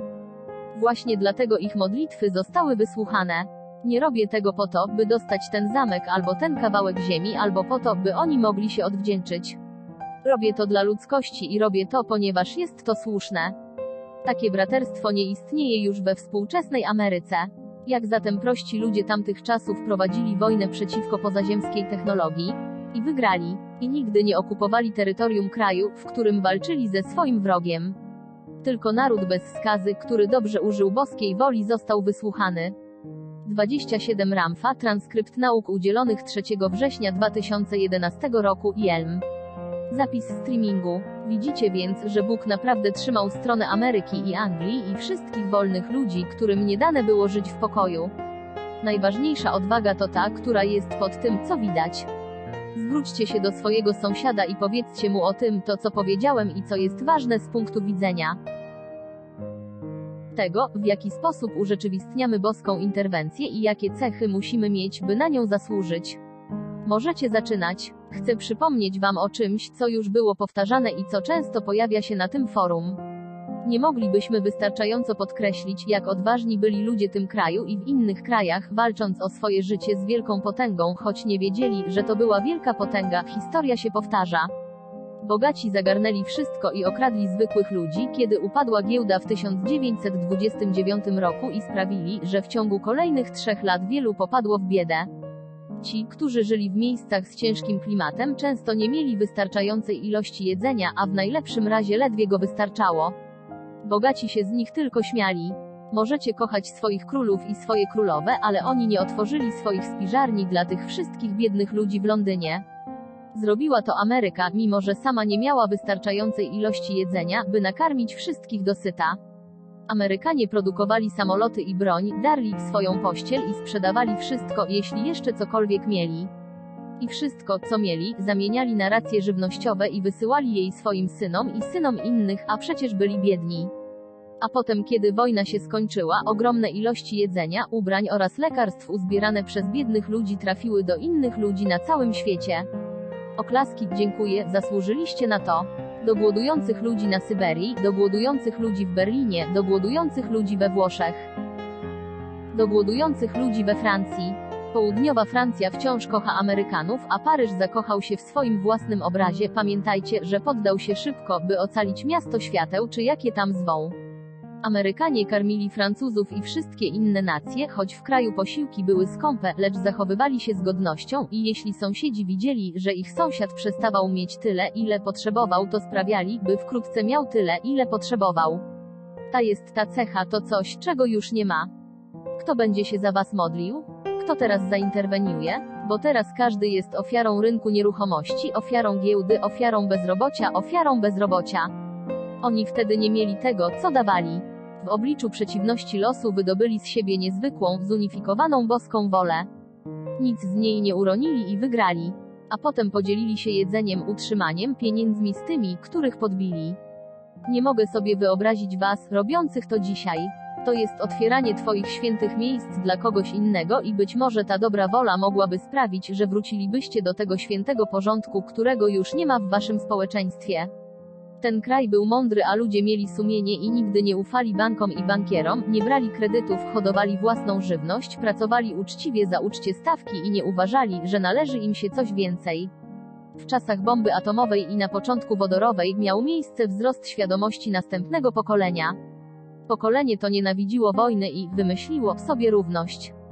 Nie tylko dla mężczyzn, ale i dla kobiet i marzyło o końcu wojny. To naprawdę był kraj buntowników. W tym samym czasie korporacje pod ochronnym parasolem rządu i we współpracy ze wszystkimi popierającymi je siłami sprzedały swoją duszę grupie istot pozaziemskich, których nadrzędnym celem było zniszczenie wszystkich marionetek oraz tych wszystkich, za którymi nie przepadali. Chcieli doprowadzić do sytuacji, w której rządziliby niewielka liczbą ludzi. Cholera, to brzmi jak Hitler. No cóż, potem dzieci kwiaty zaczęły schodzić ze sceny, a w ich miejsce pojawiło się nowe, materialistycznie nastawione pokolenie ze swoimi patriarchalnymi zapędami. 28 Ramfa, transkrypt nauk udzielonych 3 września 2011 roku, Jelm. Zapis streamingu uwielbieniem religii i myślami o przetrwaniu rodziny. I wtedy zaczęły się wojny i usnęli wszyscy oprócz tych, którzy pamiętali przeszłość.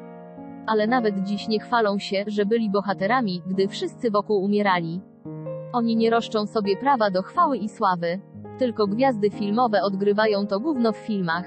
Ups, przepraszam, wytniemy to, choć przecież powiedziałem to, co naprawdę myślę. No więc to było tak, jak gdyby cudowny, niezwykły kraj zmienił się w pozbawione jakiejkolwiek inteligencji, społeczeństwo automatów, jak pierwszych ludzi stworzonych przez Anunnaki. Służ, rób, jak ci każą, a dostaniesz to, co będziesz chciał, no może nie do końca wszystko. Zwróć się do sąsiada i pomów z nim o tym. Czekam na dzień, kiedy przyjdą do mnie 30-letni Amerykanie i powiedzą, że przekraczając swój egoizm pomyśleli o innych i podzielili się z innymi tym, co mają. To jeszcze nie nastąpiło, ale wciąż pracujemy nad wami. Więc historia była taka, dobity targ, z tymi, których nazywacie szarakami Grace, którzy są pięknymi istotami, ale którzy funkcjonują podobnie jak wy kiedyś pod władzą bogów Edenu. Tym właśnie są. Są po to, by służyć innym bogom. Mają inteligencję, nie są robotami, ale zostali stworzeni, by wykonać tę robotę, chronią swoich zleceniodawców. To prawda, to nie jest fantastyka naukowa, mógłbym nawet zacząć opowiadać wam, ale nie mamy na to ani czasu, ani wy nie macie takiej koncentracji. Mogę wam powiedzieć, że układ polega na tym, że oni chcieli mieć swoje bazy wszędzie, w wodzie, na ziemi, nad ziemią oraz nieograniczony dostęp do wszystkich ludzi na ziemi. Oni, szaraki, stali się tym wojskowo-przemysłowym kompleksem z możliwością uprowadzania ludzi. Uprowadzili miliony dzieci i straszyli miliony ludzi, uprowadzali ich i przeprowadzali na nich eksperymenty.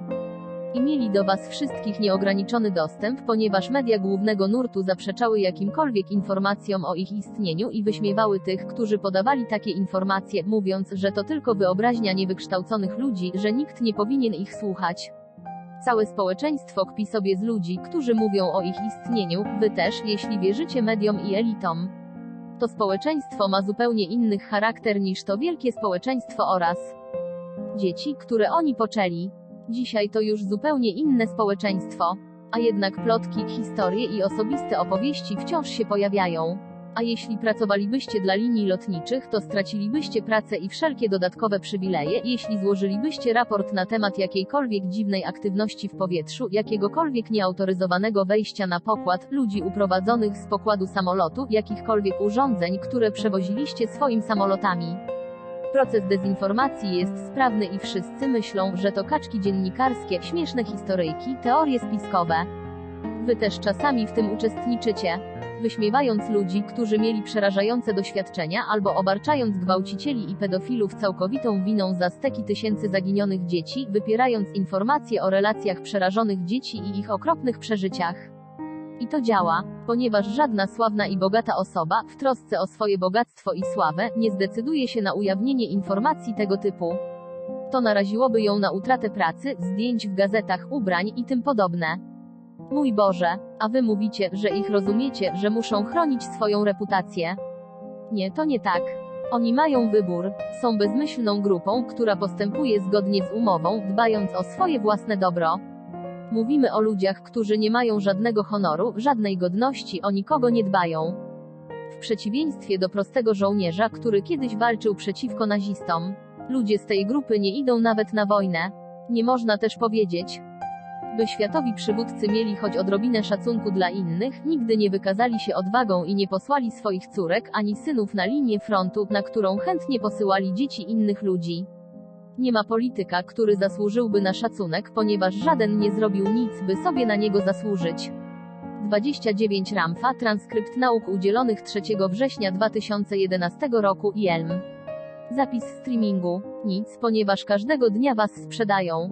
Taki jest właśnie plan. Taka była umowa. Dlatego chciałbym wam powiedzieć, że uprowadzenia są faktem, zaginione dzieci są faktem, okaleczenia zwierząt są faktem, terror w przestworzach jest faktem. Za każdym razem, gdy coś takiego zgłaszane jest w wojsku, które dziwnym zbiegiem okoliczności jest w okolicy, jakby to wszystko powiązane było niewidzialnym sznurem zależności, ono całkowicie zaprzeczy, jakoby coś takiego w ogóle miało miejsce. Tak to właśnie jest. Niespecjalnie duża zmiana od czasu bogów z Nibiru. Mamy więc do czynienia z podstępną, okropną formą niewolnictwa. Najlepsi mężczyźni i najlepsze kobiety trzymane są za gardło. Oni upewniają się, że nie obejmiesz stanowiska, jeśli nie masz rodziny, potrzebują zabezpieczenia punktu nacisku.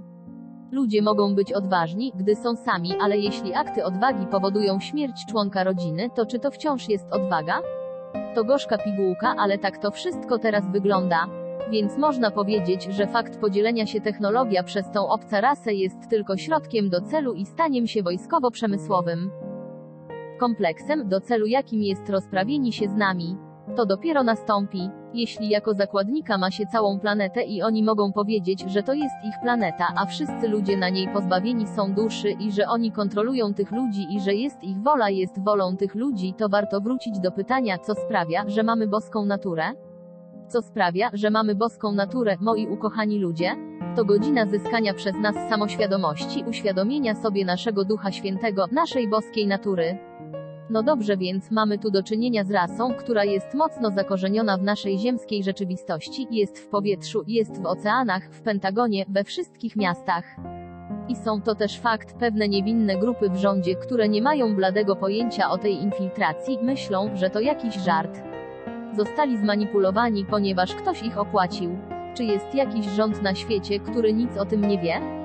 Nie ma, nie ma. Zwróćcie się do partnera i pomówcie o tym. Rząd sprzedał duszę swoich ludzi, wy nie wiedzieliście o tym, bo właśnie kupowaliście nowy samochód lub komputer albo komórkę i właściwie niewiele was obchodzi prywatność, która obchodziła waszych ojców założycieli, więc gdy pojawia się jakaś nowa technologia i jest w zasięgu waszej ręki, po prostu z niej korzystacie tak, jak gdyby należała do wszystkich i dlaczego właściwie jesteście wkurzeni, gdy ktoś odbiera wam prywatność? Więc chodzi o to, że rząd sprzedał wszystko pozaziemskim istotom za technologię. I istoty te urosły w siłę, a ludzie na Ziemi za to zapłacili. Ta technologiczna nirwana ma ogromną cenę, ponieważ nic, co pochodzi od tej rasy, nie jest za darmo, nikt nie musi wszczepiać wam żadnego implantu, wystarczy, że mają numer waszej komórki, mają GPS. Mogą was uśmiercić za pomocą waszego telefonu komórkowego, nie muszą was porywać i wszczepiać wam implantów. W tej chwili zlokalizowanie was to bułka z masłem. Sami przecież tego chcieliście, nieprawdaż? Wolna wola. Wolna wola jest niezwykle ważna, macie ją do dyspozycji każdego dnia. Możecie pozwolić, by to dzień tworzył was lub dzięki boskiej opatrzności, wy możecie tworzyć dzień. Ale jeśli wszyscy dobrowolnie oddadzą swoją wolną wolę w zamian za kilka nagród, wygód, za pieniądze, które i tak nie są rzeczywiste, są tylko w waszych komputerach. Nie trzeba was porywać, wasze miejsce pobytu jest jasne jak słońce. 30 Ramfa, transkrypt nauk udzielonych 3 września 2011 roku, Jelm. Zapis streamingu. Świat jest teraz pełen leniwych ludzi, którym wydaje się, że wszystko im się należy. Ludzi, którzy są naprawdę szczęśliwi, idąc na wojnę, by służyć diabłu, służyć komuś innemu, a w końcu sami stają się diabłem. Na tym planie płaszczyźnie istnienia chodzi o to, że kiedy wszyscy oddadzą swoją władzę, siłę, moc, to wtedy ta rasa szaraki będzie miała niezły argument wobec tych, którzy są od nich silniejsi, by zakwestionować to, co jest waszą wolną wolą. Łatwo było was wszystkich włączyć do tego systemu. Dla rasy, która jest wybitnie przedsiębiorcza i dysponuje pozaziemskimi technologiami, to była bułka z masłem. Bez trudu sprzedali wam technologię, której celem było zniewolenie was. Nie zrozumcie mnie źle, nie twierdzę, że to, co macie, jest złe. Mówię tylko, że kiedy poddajecie siebie i swój umysł technologii, zasługujecie na to, by dostać od niej obuchem w twarz. Nikt nigdy nie powinien pozbywać się swojego umysłu. Pamiętajcie o Niemcach Hitlera i tych wszystkich ludziach, którzy wspierali go w marszu po władzę i uzbrajaniu ich kraju i oczyszczaniu świata, o tych, którzy zawarli umowę, która na to wszystko pozwoliła. Lecz naród złożony z emigrantów stanął na wysokości zadania. I ci ludzie modlili się tak czysto i gorliwie i byli gotowi za to umierać i umierali tysiącami i milionami. Lecz nie zanurzajmy się za bardzo w myślenie typu, zasługujemy na to, chociaż nie wiemy jeszcze, czy macie odwagę swoich matek i ojców, by dotrzeć do swojego czystego serca, do jego reguł i honoru. To wciąż jest niejasne. To skażenie odnosi się do wszystkiego, krajów, oceanów i rządów. Ze swojej perspektywy oni wiedzą o słońcu. I proszę, nie miejcie żadnych wątpliwości co do tego, czy mają technologię, by wykończyć resztę was, czy też nie. Mają. I będą chcieli to zrobić. Nie teraz, ale za chwilę. Jeśli zobaczycie lasery wystrzeliwane z Ziemi w stronę statków kosmicznych, to będzie jasny znak, że ktoś tu o czymś wiedział. Ewakuacja stacji kosmicznej i zaniechanie lotów promów kosmicznych. Oni wiedzą, że wysłanie kolejnej ekipy byłoby samobójstwem, więc obecną też chcą sprowadzić na Ziemię. Robią to z wielu powodów. Powiedzieli, że robią to z powodu dużych kosztów, ale od kiedy pieniądze stanowią dla nich jakikolwiek problem? Nie są problemem. Zmądrzeli i dlatego to robią. Poza tym robi się tam trochę ciasno.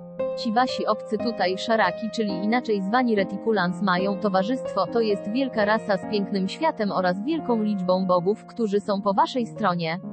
Po prostu po waszej. Więc szaraki, pamiętacie? Ich zadaniem jest służyć tym, którzy ich stworzyli. Są inteligentne i też mają duszę, to jest ich rzeczywistość, w której funkcjonują i czasami nawet oni, ci z nich najwyżsi rangą, zadają sobie pytania tak jak wy. To skądinąd miłe. Ich najwyższym celem jest pozbycie się was. Chcą zabić was wszystkich we wszystkich miastach na świecie. Wiedzą o Słońcu, o orbicie innego ciała niebieskiego, które przybywa.